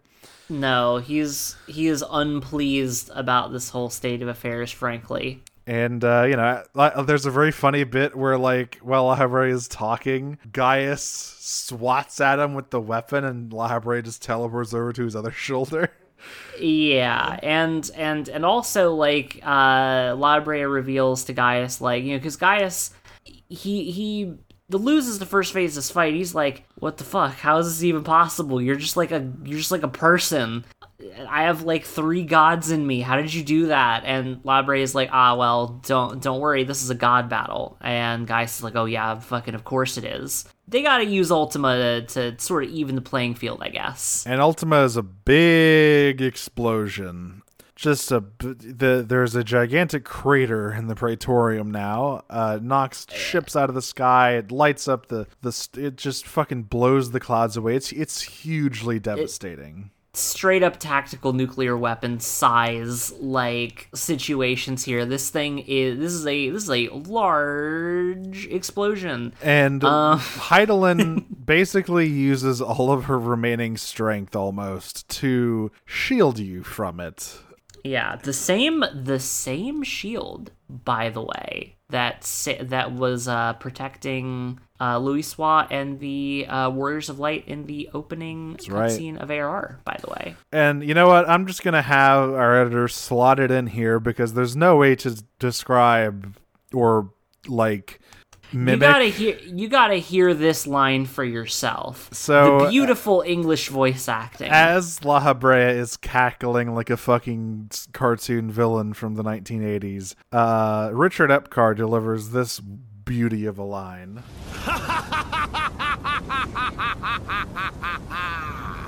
Such devastation! This was not my intention. Gorgeous. And obviously in poetry. Japanese, it's a lot more like horrified at the scale of the devastation, and like he sounds like he can barely comprehend what has happened. Richard Epcar, I don't know what emotion he has there. He sounds annoyed. He sounds annoyed by it, really. I mean, I would be annoyed. That wouldn't be my intention either, frankly. But he gets over there pretty quick because he looks down and realizes, oh, wait, you're still here. I should probably finish this fight. Like he's like, we'll speak later, La Habrea. We'll talk about this later. I have some questions for you, motherfucker. But now Hydaelyn's Aegis has been broken. But also Gaius doesn't have like 3 primals, so vaguely even playing field. It's still pretty entirely one-sided. But you know, it's slightly more even playing field. And this is where the music changes over for the second phase.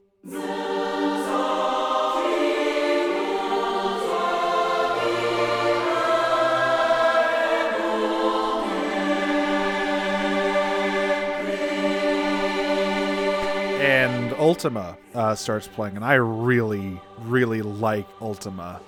Oh yeah, it's a very cool track. It's very dynamic, and like it's got this ominous choral chanting and these cool percussion stuff. Like it's a very interesting sounding song. And as you're doing this, of course, yet again they have changed this phase to be more intense. There are these, it's a common trick for bosses where they'll have a proximity thing in the center to make you all split up, and then they'll have a stack up, so you all got to run back to the middle, or sometimes in reverse. And he does that. There are harder to navigate AoE patterns and all this stuff. There's honestly pretty spicy raid wides. Some of the raid wides in these boss fights did quite a bit of damage, frankly. Oh yeah, big time. And I like how they changed the Magitech bits. So there's these little flying guys, which by the way, really good design. Like one of my favorite designs in the whole game. But they used to, what would happen is they'd fly in and they would just sit as like an ad on the field, and they would just continuously, every like 2 seconds, they would boot up and shoot a big laser and shoot a big laser, and they target like random people and shoot a big laser, and they would just keep coming. So you had to like you had to like juggle this situation where people were taking care of these, because otherwise it would just get too much and kind of overwhelm you, which was cool. But I can see why they sort of replaced it with sort of a more traditional like AoE pattern where they just sort of swoop in and then do like some lines and then swoop back out again. But of course, you prevail here as well. And I love how Gaius gets fucking ejected from the ultimate weapon. It's really funny. How he gets like shot out of the cockpit and falls on his ass. Yeah, falls on his ass. It knocks the gold right out of his hair. This dude loses his highlights over this. He's just like laying splayed out on the ground, just like. And he has this whole thing where he's just like, oh, how could this be? I was the strongest. Like, you gotta lead. You're strong. You need to guide the world. And it's like, bro, that's your philosophy, not mine. Yeah, like he's like begging you, like, listen, you have to be the dictator now. It's you. It's all up to you. And you're just like, okay. It's like even when like it's clear at this point that he has been a pawn for La Habrea.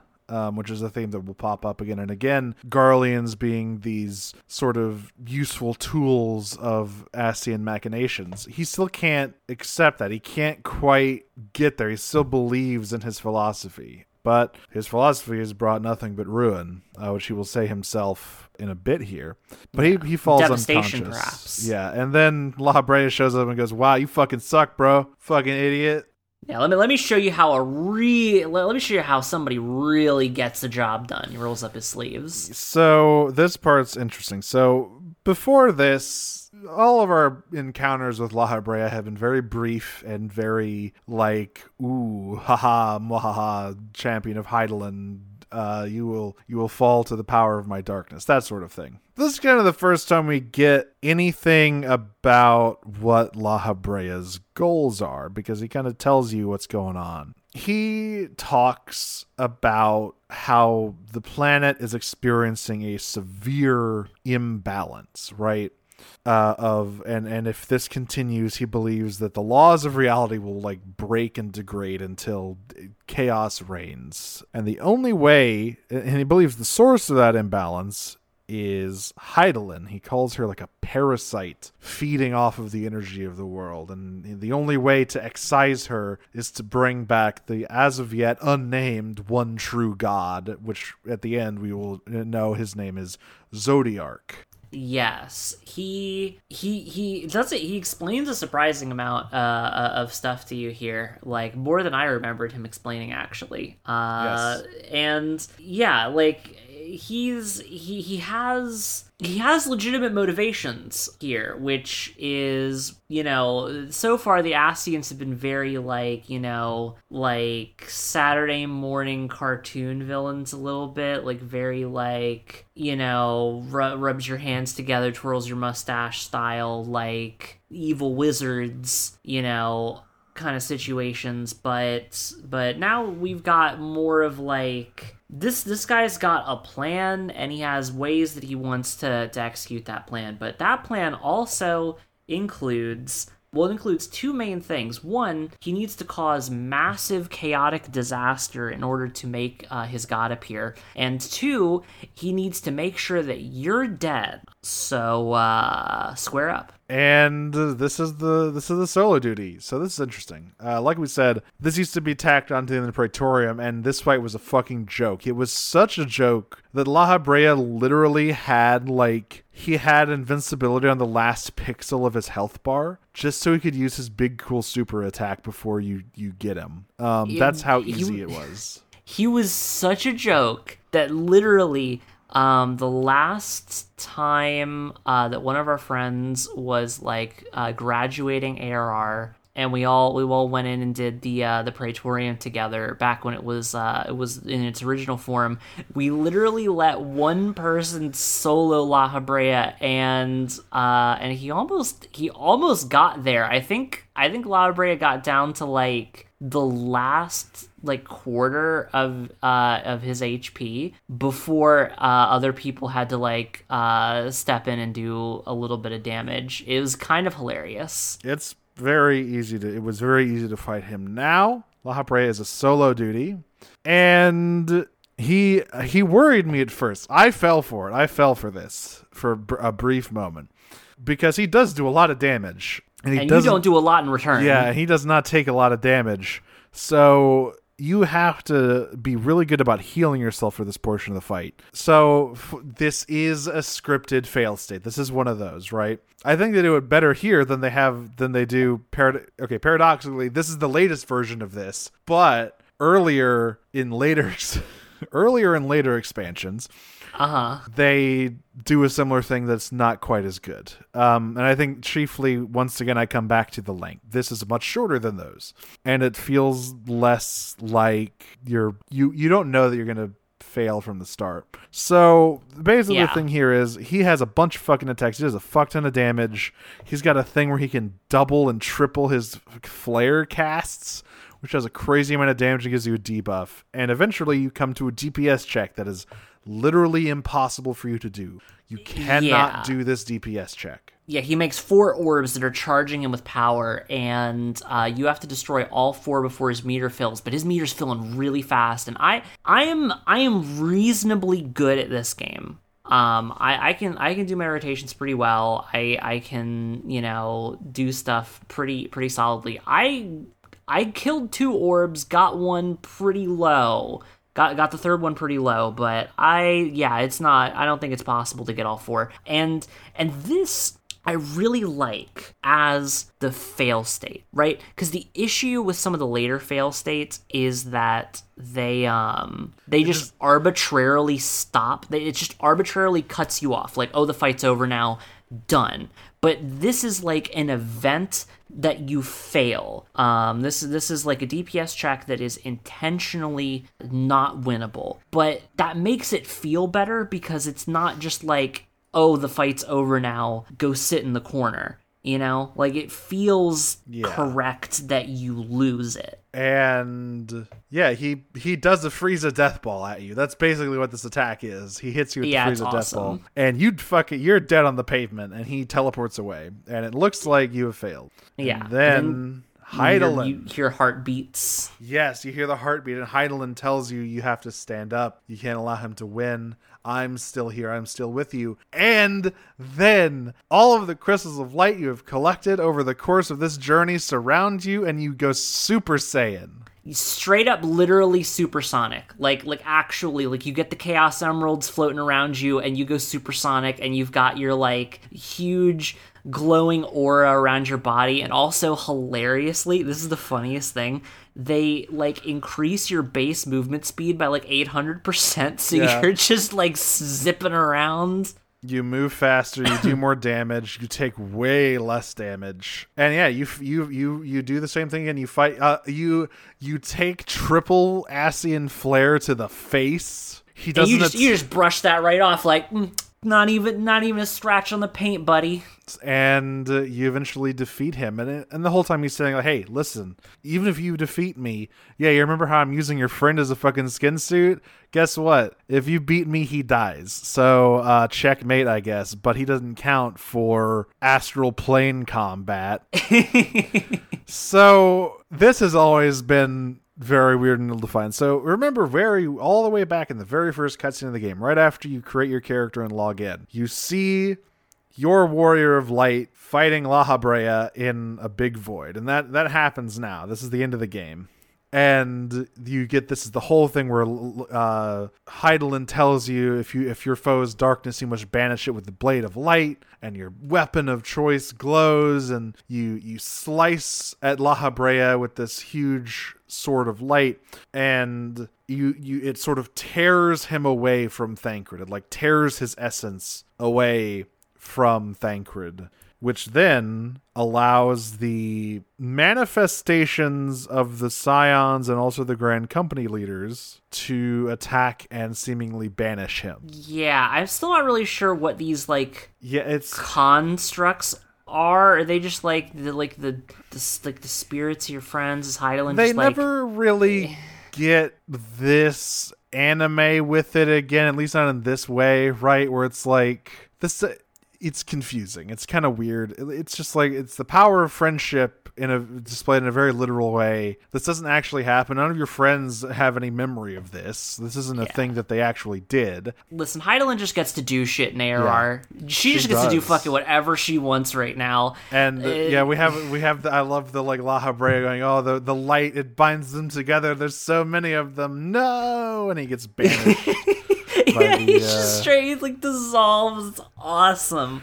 It's so like I kind of love cheesy shit like that. Like that's just fun. Like people, say what you want about like, power of friendship stuff, but that cheesy stuff is like, I think it's fun. It's like popcorny to me. It's great. And then you're back in the burning Praetorium, which is now exploding because it blew up and probably set a bunch of stuff on fire, which is now starting to explode. Yeah, bear in mind, this whole place is full of oil all the time. Everything's got pipes of super oil in it. You got a problem. Thancred is unconscious, and you have no way out. Solution. Maggie is here. Yeah, she just sort of shows up at the last minute and is like, hey, you need a ride, bud? So yeah, you hop on up there. I don't know where you put Thancred. He's not like sitting with you. I guess he's in the trunk. He's like splayed. He's like, you like put him over the saddle or whatever. Like you're on a horse, I think. You just kind of secure him there and you head on out. And as you do that, we see Gaius get up one last time. And this is where he has his like last words of him.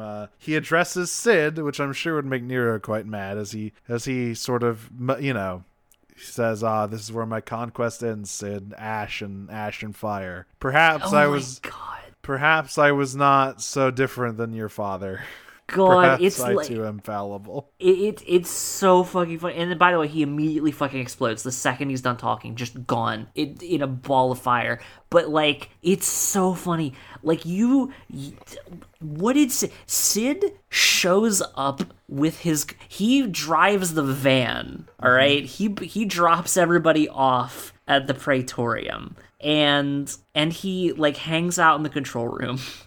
And at the very end, his last breath, Gaius is talking about Sid, because Sid's the main character. You're just along for the ride, baby. This ain't your story. So we get all of the Scions worried, watching as the fucking Praetorium goes up in flames. Connie Senna is really worried about getting you out because she's like, listen, they're the fucking Warriors of Light reincarnated. We can't let them blow up in some fucking shitty Imperial Castrum. Sid, you got to take the Enterprise out there and save them. He's like, I appreciate the spirit. If I go over there, I will explode. Yeah. She's very concerned because she has a lot of guilt, right? Because the Adders were the last army. Like they were leading up the rear in the evacuation of Cartano and stuff, right? Like they were the ones who stayed behind and tried to make sure everybody got out okay, but they failed to get the Warriors of Light out. The Warriors of Light all went missing. And she basically blames herself for that largely. So she's like, no, I'm not doing that again. I'm not leaving them again. I already have too much guilt. And everyone else is very worried about this too. But when Minfilia prays to Heidelin assures her that everything is all good and you simply have to wait and see. And lo and behold, you and the armor and Thancred leap out of this like maintenance tunnel that is right next to the camp, right? And right in, you're out running a fireball. You're back. Everyone's cheering. It's happy. It's beautiful. It's such a campy way to end it. It's awesome. You didn't probably literally high five. Yeah, it's awesome. You love to see it. Like, again, like, the end of ARR is super campy in a way that, like, the game never really is again, I don't think. No. Like, this kind of camp just doesn't really come back. And that's positive and negative for different reasons, but I really appreciate it. Like, I think that in the context of, like, Final Fantasy is like a big epic story kind of thing, I can see why, like, there's sort of a common sentiment that you know, you can just skip the story in ARR. You can just skip it, just go on through. It doesn't really matter. I don't think you can. Here's the thing. Here's the thing about that. Can. On its own, yes, it's the weakest one by a mile, because of its structure and the time frame in which it was produced. But I don't think a lot of stuff at the end of the game in Shadowbringers and Endwalker and even before that works without having experienced ARR. It's not that long. Look, it is long, but it's not as long as you think. It's really not. And really, the thing is, I think that, you know, for all its faults and for the fact that it does really not, it doesn't try. Well, okay. It tries and fails to be a serious epic story sometimes. Yes. It sort of struggles, I feel. Like, there's this real pull between, like, wanting it to be a serious epic, like, drama and wanting it to be, like, a super campy thing. And I think that balance in these last few segments here, especially the reworked segments, definitely shifts it all the way into camp instead of the super serious stuff, which I think is dramatically superior. I think that leaning into that camp, making it about the camp, making it really silly and fun and just sort of a popcorn movie, I think that is, like, that's what makes ARR, like, an enjoyable experience. It's very different from the rest of the game. It's very different in tone and style, and again, for all its faults, it's got some really positive moments. It's got some really fun stuff in it, and especially with these reworks, I think genuinely worth playing through. Like, I think for sure, like, you know, if you haven't tried some of these changes, I think, you know, you should maybe roll on through and just and check out this last few levels of ARR content, because they're pretty fun. So, we're getting long. Let's speed through the end here because there's not a lot to talk about. Over the credits, we get the big speeches from all the alliance leaders, like basically officially forming the grand company of Eorzea. They're done. The seventh Umbral era is over. The Scions have delivered us from the darkness. It's time for a new age of cooperation. And so they officially announce that it's the beginning of the seventh astral era, and they band together for the grand company of Eorzea, and everyone's real happy. And Alphino's like, maybe I'm finally beginning to understand why you gave your life for this realm, grandfather, all that stuff. Yeah, it's like a nice little capstone on the whole thing. Everything's kind of coming together, and then you see a big purple crystal. And you see a big purple crystal, and a dragon roars really loudly. Now, this is very funny. So, full transparency, this is a stinger about the very first raid series, the Binding Coils of Bahamut. They confirmed that it's Bahamut later. The Ascians do in this little cutscene. The Binding Coils of Bahamut might be the least relevant piece of content in the game. That includes, like, the Hildebrand quests. And the Hildebrand quests are actually relevant now. Like, side stuff with the myriad tribes. Like, these don't have shit to do with anything, which is very funny because guess what? This is they're so out of the way in that they are, like, not in the normal raid roulettes because they didn't know what the raids were going to be, so they made them all really fucking hard. Yeah, the Binding Coils are genuinely extremely difficult, even when you know what you're doing. They're kind of a mess. It's also the only place in ARR where you're going to get any Alice content until post Heavensward. That's it. This is the place where she lives. This is the place where she lives, and by the way, this is also the only bit in the whole game, all of it, the only one that has a pre-rendered cutscene. That's it. There is nothing else in this entire game that has a pre-rendered cutscene. It is just the Binding Coils, it's bizarre. which is crazy. But that's, you know, we're going to cover the Binding Coils. We're gonna play through them. We'll get to it. We got some other stuff to get through first. So there's that, and everyone's really worried about that. You go back to the Waking Sands, and all of your friends are there, all of the like minor and major characters you've met across your travels, including all 3 of the old men from each of the city-state starters who you did not know were different guys. That all I literally didn't know they were like 3 twins. I just thought it was one guy who they changed locations on. They are identical old men who all have a name that starts with the letter B and all wear different colors of the same outfit. It's insane. It's insane. Also, everyone is there. Yes, they were clapping. You can make them all clap for you. By exiting and re-entering the area, like the zone that makes them clap, you can make them all clap again. Yeah, you can run through, like if you run from one side of the Scion hallway to the other, it's like you're doing that thing like in a sports game where you like run through the crowd and you're like high-fiving everybody as you go past. It's hilarious. And then finally you get back to the Solar, and Minfilia once again does the thing she does every time, where she asks you to stay and serve the realm because there's a lot of shit happening. Bahamut might be coming back. Primal stuff is happening again. You know, we have to guard this astral era, and that is where it ends. Except then we go to a dank cellar somewhere. It's not really an impressive place for the Ascians to all meet, but this is where they meet, and we see La Habrea, who is talking about, basically the Ascians are all meeting up to discuss how this venture went, and, some setbacks, obviously, but plans still going forward. So we see a few of the other Ascians without their hoods and masks, and we get glimpses of what their faces look like, and clearly all of these will be very important figures going forward.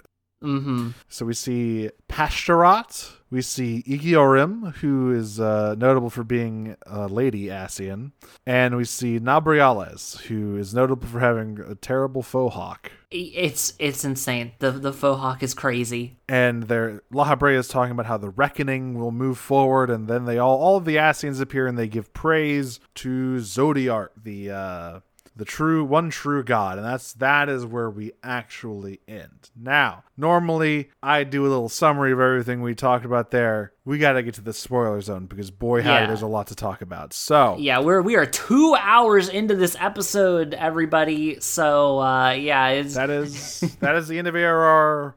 I think we'll probably do like a decompression episode at some point in the future, but for now, if you are not joining us in the spoiler zone, if you are keeping current with us, or if you really care about spoilers, we'll see you next time. If you are caught up or you don't care, we'll see you in just a moment to talk about a lot of the stuff that connects in the end of ARR, because there's a lot of it. There's a lot.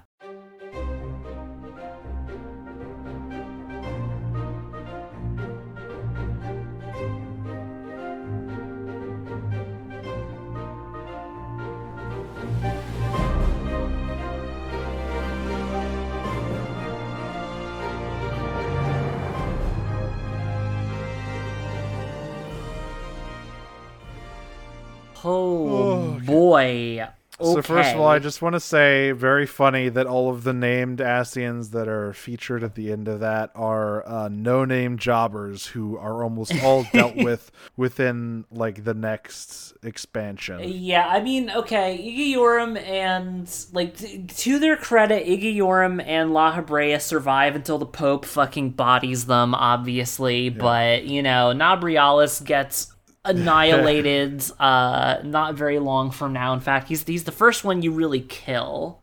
And Pastorat lives over in the Binding Coil, so nobody knows anything about him. Yeah, someday we'll find out about him, I guess. One thing, I really wish I had played the current raid tier, the second raid tier of Pandemonium, because that is very La Habrea focused. Yeah. And I would like to see what they're doing with his character now, because it's very odd to me, his path, right? So I think we should start here, because La Habrea is a very interesting character. He's a big villain in ARR and in Heavensward. And later on, he becomes extremely significant because, as we learn, he is one of 3 unsundered Ascians who survived the sundering unscathed and have their memories intact, alongside Elidibus and Emet-Selch, who are both much, much more like well-rounded characters.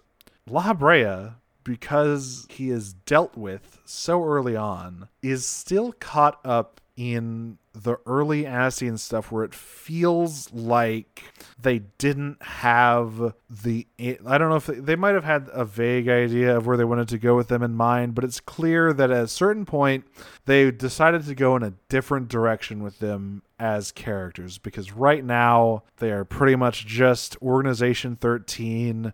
They're talking about the Reckoning, which is not... That's not what it's called, sir. Not what it's called. Swap out one of those letters.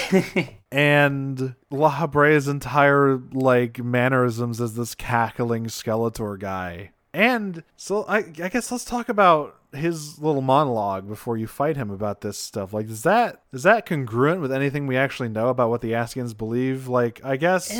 Kind of. All right, kind of. They do need to kill Hydaelyn to revive Zodiark. That much is true, because Hydaelyn is the thing that is holding Zodiark back. And doing that would allow them, they believe, to do the rejoining and bring functionally balance back to their world, because it would be recreating their old world. Mm-hmm. But obviously the way he describes it is not really accurate to what they're trying to do at all, because that hadn't been established yet, right? We don't know about that. Yeah, but I mean, on the whole, I think that it does a pretty good job of explaining, of laying the foundations, the groundwork for the rejoinings and stuff. Because yeah, he's really into Zodiark as a god or whatever, in a way that a lot of the later Ascian content really doesn't treat him so much as a god, a worshipped god necessarily. But, that's not totally incongruent either, because we know that, while, some of the Ascians don't really see Zodiark that way, we know a lot of ancients did see him that way. There were a lot of people who really did straight up, pray to and, supplicate themselves to, this, to Zodiark as a genuine deity. You see as much in, the extremely badass cutscene where Vana becomes Hydaelyn. Mm-hmm. Those people who are just basically standing around in a decrepit, exploded building, praying that Zodiark will deliver them, even though they've already given up half of all the people in the world. So that's not totally out of left field. No. And like I said, a lot of this stuff is just early installment weirdness, such as the extent of Hydaelyn's powers and what the Ascians are all about. Later we will... And there are other Ascians that come up in different places, like Logrif and Metron and all that stuff. Mm-hmm. Yeah, naturally. That are sort of mentioned in passing in other places. But it's just very funny that this sort of trio presented here as these are your villains going forward are really not. They don't matter at all. In fact, the much more impactful character introduction is in the post patches when they introduce Elidibus. Yes. He's the one who is actually out there doing stuff for the majority of the game. These other fucking guys, who cares? Yeah, who really gives a shit? They might as well be Black Mask Ascians for all intents and purposes. Though I will say, just sort of touching on Hydaelyn here, actually, because you brought up how she's just doing all kinds of weird shit. It's kind of crazy how much they let her do here, because she gets us up to some shit that just never happens. Ripping stuff straight out of primals, ripping primals out of the Ultima weapon, throwing up giant shields, giving you hyper power and stuff like that. This is she uses quite a bit of her whole strength here in this section here. And before, back when this Operation Archon segment of the game was in its kind of original iteration, I always felt it kind of read as a little lame, oh, the god of the whole planet gets too weak after throwing up one bubble shield. That's a little lame, but now it makes a little more sense. She's definitely putting out a lot of strength here, and then she just basically tells you, all right, that was cool and all. I'm gonna go lay down for 3 expansions. And yeah, I mean, obviously this exhausts her. So we get as much from Midgard Stormer and such. Like, it is interesting how I forgot how big of a presence Heidelin is in A Realm Reborn, because yeah, she does kind of vanish for a while, and it is a big deal. There's a lot of stuff in Post Heavensward about that, with the Warriors of Darkness and the Minfilia becoming the Oracle of Light and all that, where it's like, yeah, this shit goes pretty bad for her as the imbalance of the world continues to increase. And she's basically, I assume she's just directing all of her power into keeping Zodiark in the fucking ground. Yeah, pretty much. She's like, okay, I gotta take a back seat here, everybody. Hope you're good. Like, there's a whole thing even where, like, nobody can even, like, pray to Heidelin. Like, even her most devoted people can't, like, get a hold of her, which is weird for them, because Heidelin is a god who will just straight up talk to you. Which is, it's a big very deal. It is a big deal when you when later on when she talks to you and everyone's like, oh shit, that hasn't happened in a while, huh? Yeah, it is a very significant event. So yeah, she really takes a back seat for a grip here. So there's Answers, obviously the main theme of A Realm Reborn, that only really shows up here. And a lot of the other expansions, you get the theme a lot more. Like it not only in its regular version, but a lot of times the final boss is a rearrangement of the main theme. It will show up in the OST from time to time as a motif. And usually there's even a cutscene introducing the expansion that has the theme in it. That is not the case with A Realm Reborn. But, and I think it's interesting because Answers, I don't think really fits the mood of ARR, but it's actually pretty important going forward. Yeah, Answers is an extremely important song. It means a lot. It carries a lot of, narrative and emotional baggage. It is the motif of the Calamity itself. And I think that as the theme of ARR, how do I feel about it? It's a lot.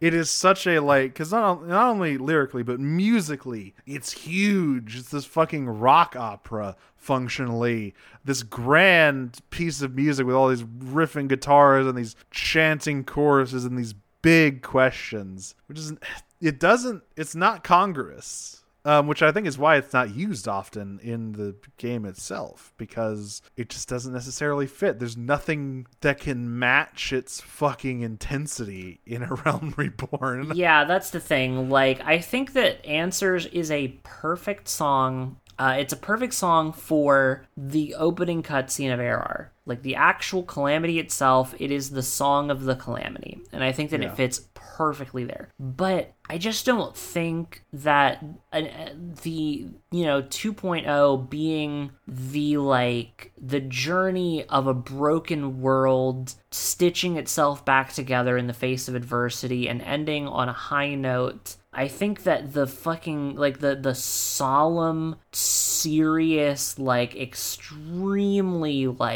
emotional tones of Answers, I just don't know that really fits as, the core motif of this part of the game. It just, I think they could have totally done something a little lighter, a little more... Yeah, because this is Answers lyrically, I'm just looking at it here, is people asking Heidelin why they live, and Heidelin not really able to give an answer. Yeah, it's like a song of bitter despair at not being able to understand why all these horrible things are happening to you.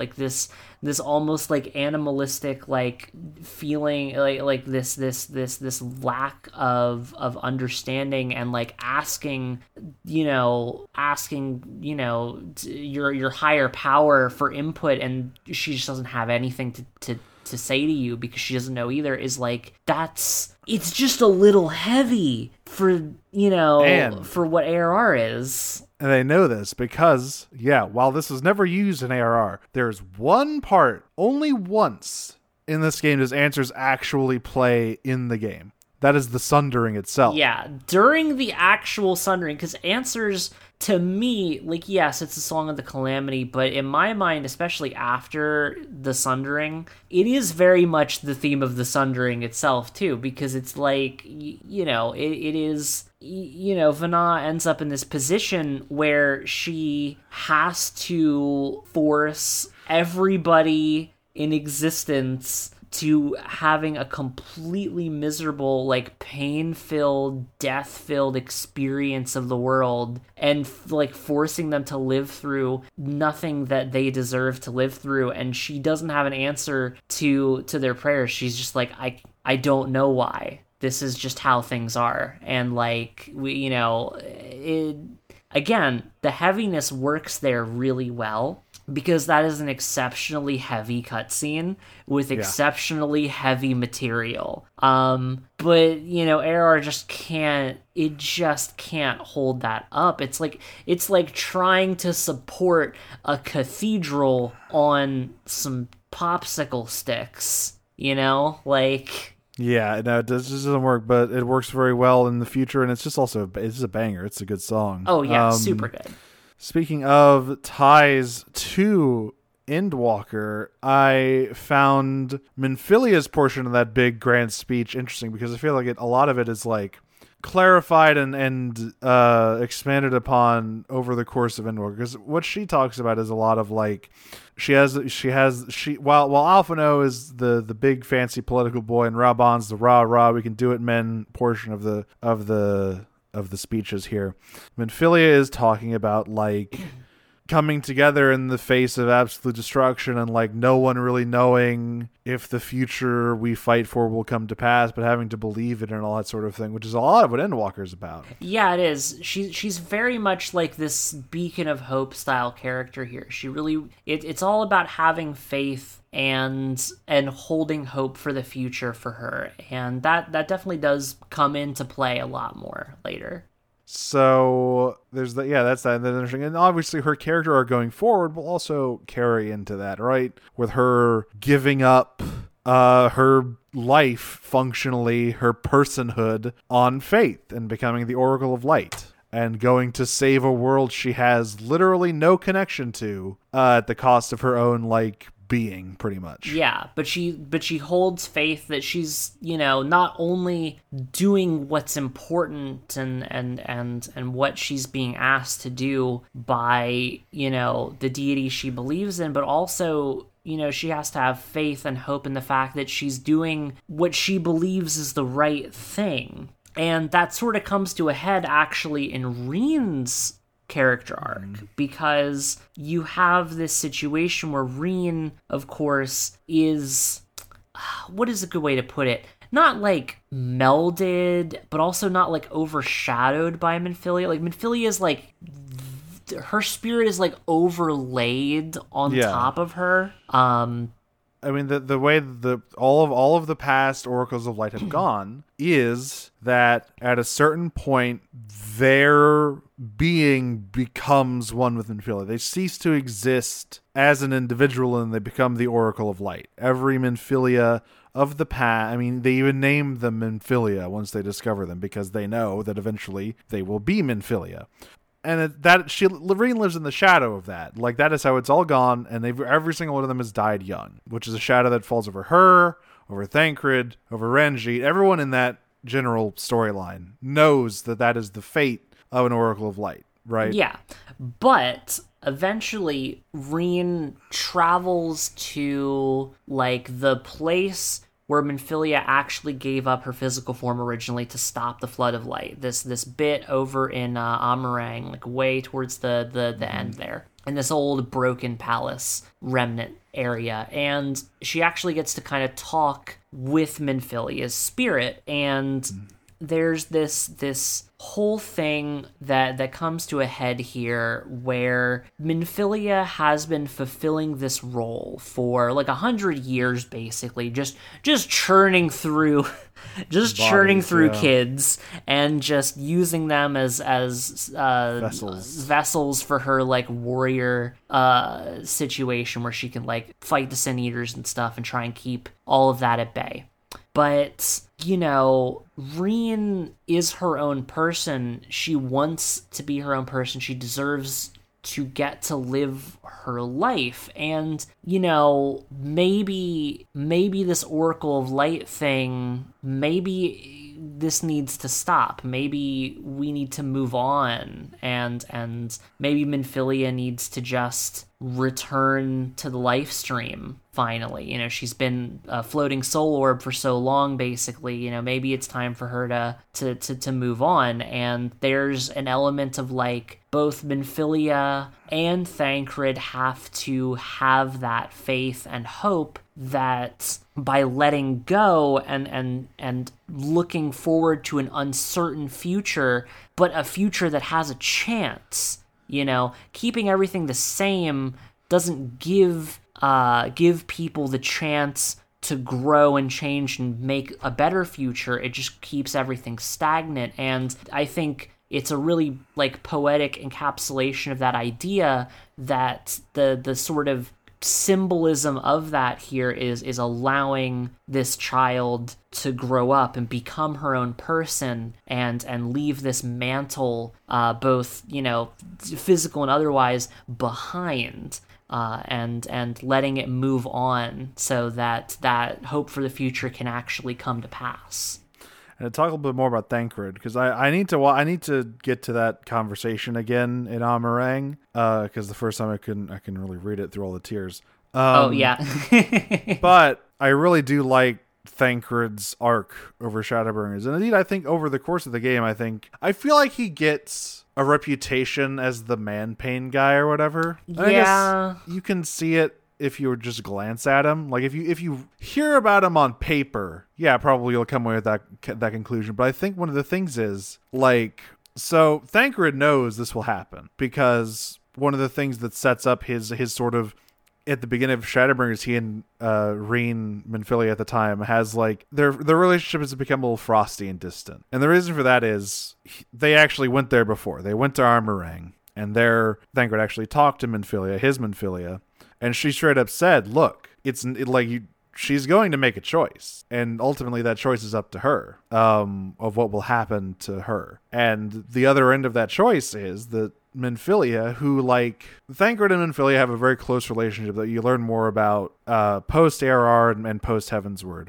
where it was a real brother sister thing, and brother sister, but also like weirdly like parent daughter. Also, yes. Their relationship's kind of complicated. It's really complicated, but Thancred cared a lot about her and wanted to protect her. And after he got shot into the flow by Y'shtola, he popped out again, and Minfilia was basically already gone. She was already the Oracle of Light when they found her. And this whole thing is like he's holding on to this in the first, because he knows the first is where she went. And he's holding on to this, like, maybe I can get her back. And this whole thing. But during that, guess what? He also loves this kid now. It's like, oh, damn it. I've made an emotional connection with this kid, too. And so what he has is he doesn't want to let go, but he doesn't want Reen to stop being Reen either. So he's just kind of miserable for the first bit. He doesn't want to move forward. He doesn't want things to go, right?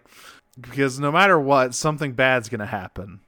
And everyone around him knows this, and some people are more delicate about it than others. Urianger obviously knows about this and kind of talks with him about it. Y'shtola slaps him in the face with it, because that's the kind of woman she is. Mm-hmm. But it's Reen gets her name from Thancred, so like it's just a good arc for everyone involved, I think. It is. It's great. And it really ties into like the main themes of Shadowbringers, which is like the themes of stagnation and what stagnation does to you. Because, of course, the whole reason that shit's bad is because, light is kind of the element of, like, placidity and stagnation, and it causes a lot of problems when there's too much of that, and you kind of go through every, like, permutation of what that means. And, and Thancred is, of course, a really good example of what happens when you just can't move forward, but you can't step back either. You get stuck in the middle, and he's just sort of miserable and also miserable to be around. Yeah. People don't like being around him. Reen is conflicted about being around him. It is like the dude needs therapy, and he sort of gets it a little bit. He gets catharsis, and that's ultimately Shadowbringers is about stagnation and catharsis, right? All of the stagnation, like you have Emmett Selk unable to let go of the past. You have Ranjit just trying. The whole reason is because he's raised all these Minfilias, and every single one of them has died horribly. Yeah, and he is tired of it. He doesn't want to fucking cause any more children to die under his watch. And unfortunately, his solution isn't good. It's like, I'm just going to keep her in this tower, and she won't go anywhere, and she'll be safe and fine. And that's not a useful solution. But no, it's the solution he has, because yet again, Va3 is stagnation. He just wants everything to keep moving forward. No one should care about these Saint Eaters. They're good, actually. Just come live here, live in my society, and we'll have a great time as long as you do exactly what I say. Yeah, just don't think about it. Don't worry about it. Just chill. Don't do anything. Mining town. Just chill. The mining town, Twine, where everything has fallen into disrepair, and the lead can't bring himself to repair any of these Talos because of the grief. He can't move on. Yeah, Shadowbringers is broadly about exactly what Minfilia talks about in this speech right in front of the Castrum's front door, which is, you have to have hope in the future, and even if it's uncertain, you have to be willing to take the steps required to fight for it and push for it, even when it is at its most difficult. You gotta take the leap. That's what Endwalker is about. You gotta take the leap. You gotta take that leap. There is one last thing that I did want to touch on. I put a pin in this earlier. Oh boy. Oh yeah. All right. So Livia Sass Junius. So okay, Gaius has a problem. Gaius has a problem. He's addicted to adopting people. Yes, he is. I have not finished Wurlet. I need to do that. But I think here's the thing about it, right? It makes the relationship weird. But I think my main problem with it is not, like, obviously it's a weird thing for her to feel, right? It's not, if it's one-sided, it's kind of understandable, right? It's a thing where someone gets all of these emotions tangled up in their head and they get a complex, right? Sure. It's like a reverse Oedipus complex. The thing that bothers me about that is that they kept the line in A Realm Reborn where he goes, my quarters in 1 hour. What the fuck does that mean? What does it mean? It's like, oh my god, like that's the thing. Like, I think it's like really, that angle of it. That angle of it can work. That's like, it's a sad, fucked up relationship for her to have with a father figure, right? And it makes her a sadder character for it. But you can't have Gaius reciprocate in any way. And I don't think in that recontext he does. I don't think he does in the modern incarnation of his character. But in the original, in the original interpretation, I think it was sort of meant to be that. Like, I think they rewrote it later. They fucked up. Like, I don't think originally Gaius was written as like the guy who adopted Riditin and Livia and fucking every other person that he came across. Every war orphan that he made, he was like, all right, you're my kid now, which is hilarious. But like, it just, you can't, like, I don't know. It's one of those things where it's like, you got to change something. You got to change something. Because just take it out. Just take that line. Just take that line out. The implications of it are too much. Like, once again, obviously it's weird. It's really weird and uncomfortable. But I think you can make it weird and uncomfortable with that context of like I said, make it sadder. All of these people are looking up to Gaius in some way or another in a way that they cannot. It is unreachable. They've invented a version of Gaius Van Baelsar in their head that he can't match. And by the time of Wurlet, he understands how fucked up things have got. He understands what he has wrought on all of these people, on Riditin and Livia and Nero and all of his kids from Werlet, right? Like, he realizes, but it doesn't work if you keep that line in. It's just one line. It is one line. It's unvoiced. You can miss it, but it's that dynamic. It makes the whole thing collapse in on itself, and it just turns it into a really uncomfortable, like, ooh, I don't like it. Don't like it.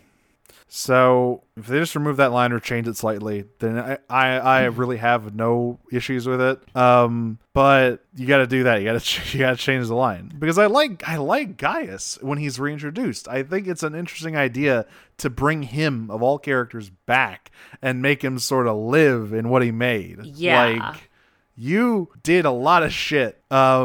And it's also interesting that he isn't a guy who's he still believes in his country, and he still believes in the Emperor to some degree up to a certain point. And I like that tension he has with the rest of the characters and with himself, and being forced to confront the consequences of his actions. Yeah, no, he's like, he becomes a legitimately kind of cool character. Like, you know, I'll jokingly call the man Gaius von Failsar, and he's a little bit of a fail lord here, but he has like some legitimately compelling angles to him. I actually really like the fact that he kind of never changes his love of his country and his emperor. Like, even, you know, way at the back end of Stormblood, right before Shadowbringer starts, and you do all the stuff in the Garlean Palace with him.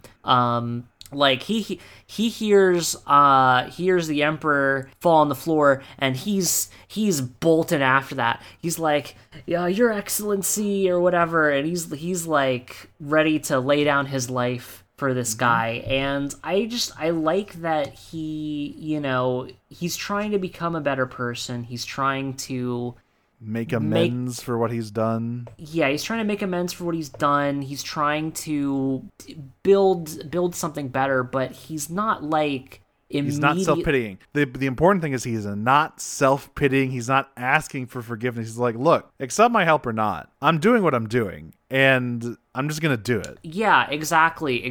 Like, he's just straight up, he's not asking for, he's not repenting even necessarily. He's just doing what he thinks is the right thing. He never stops doing what he thinks is the right thing, and now that it aligns more with what the actual right thing is, he has to confront what he used to believe in, but he doesn't entirely confront it, because, like, he's a changed man, but that doesn't mean that he's completely reformed here. He's got some baggage that he's still gonna need a very long time to unpack, which I love that shit. Like, I think there's a lot of media that is really scared about having a character that needs to go through some amount of reform to become an ally.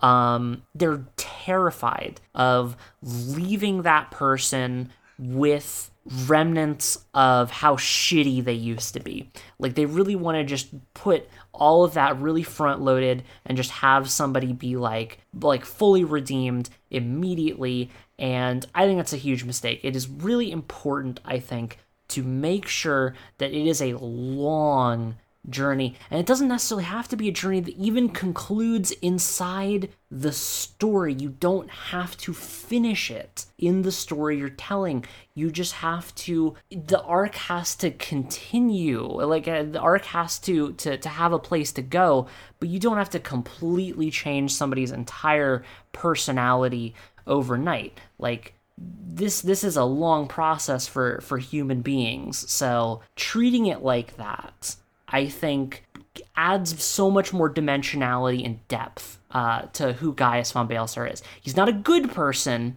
but he's an interesting person, and that is important. I would much rather my characters be interesting, flawed people than cool guys who have nothing going on. And thankfully, exactly, Ishikawa understands this, and most of the characters she writes are that. including the Scions, including characters who used to be flat before, like Xenos. And it's funny, she has a reputation for putting like old sad war criminal dudes in her stories, which she definitely does. I mean, Emmet Selk is right over there. Yeah. And yeah, like, I don't know, it's nice. And I think the way people engage with characters has become warped over the years. There's like a parasocial tinge to a lot of it. Oh, big where they become attached and they want to like erase the actions of those characters and make them look as good as possible because they think their worth is somehow tied to these characters, or like, but no, I want characters who do bad stuff and are interesting for it. Like, I like that Thancred's kind of an asshole in Shadowbringers. It makes him more interesting to me. It makes his arc more satisfying, that you can see the growth. I like that Y'shtola is kind of this, like, she's very blunt and very open about her own agenda when it comes to these kinds of things. Because if she was just nice, she wouldn't be interesting. Exactly. Like, there has to be contrast. Like, contrast is so important to building up a character, because people are not wholly good or wholly evil. There's always contrast present. It's what gives something depth. It's what gives it the ability to be interesting, and it just, like, I need something to chew on. I need something to grab onto for a character to like really dig in and see the depth. If a character is just nice or cool and does the right thing all the time and always makes the right choice, that's a fucking boring character, isn't it? Yeah, that's just Superman, Or and like Superman is written by, people who don't know how to write Superman. Yeah, even Superman has he has internality, he has things to worry about. And I don't know, I like it when characters are fucked up guys, Yeah, like it's good. Like I said, again, not a good person, but an interesting person. And that's what makes a story really, really worth reading and digging into, I think. And you only need to look so far as how people feel about Hermes and Endwalker to see that the way we think about characters is just something happened, something broke. So, something weird's going on.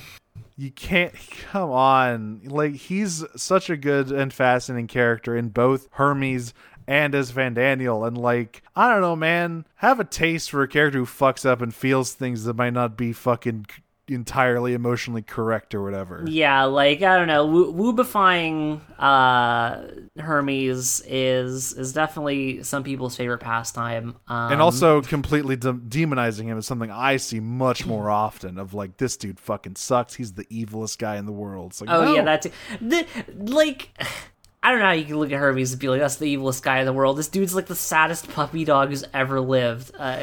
God. We'll talk about him and Emmet Selk a lot more once they start coming up, because I feel very strongly about Emmet Selk and how well the narrative treats him, even as you go back before the fall. I really love, like, once again, I just love the last conversation he has where he still refuses to admit that he was wrong. That is such an important character trait, and it's something I really love, because guess what? Yeah, he can admit defeat, but he's never, ever going to admit that he was wrong. Yeah, which is beautiful. I love that. The pettiest bitch who has ever lived, right there. Thank you, Hades. My ideals are inviolate, invincible. It's like, yeah, man, obviously this is what you would say here. God, I love that man. He's awesome. But we will get to him eventually. 3 hours on this, the longest episode we've had so far. Oh yeah, I mean, it was always going to be like this. Obviously. Let's be real. I mean, this is probably the biggest piece of content we're going to be handling until Heaven's Word, the motion picture. But I would say until several cutscenes play in sequence, actually, which is that's a lot to unpack there. So yes. Until next time, obviously, yada yada, we have other stuff. We're not done with ARR just yet. We still have job quests. We were going to do the optional dungeons between 20 and 50, all of the 1.0 optional dungeons. And we might do like a fun character building thing where we kind of fill out more of what we think and feel about our characters. Yes. Then one last little bit of housekeeping. We're gonna be putting some stuff in motion here. We're gonna get like some Tumblrs set up and stuff because Twitter's having some issues currently at the moment at the time recording. So we'll be posting links and things shortly. So keep an eye out for that.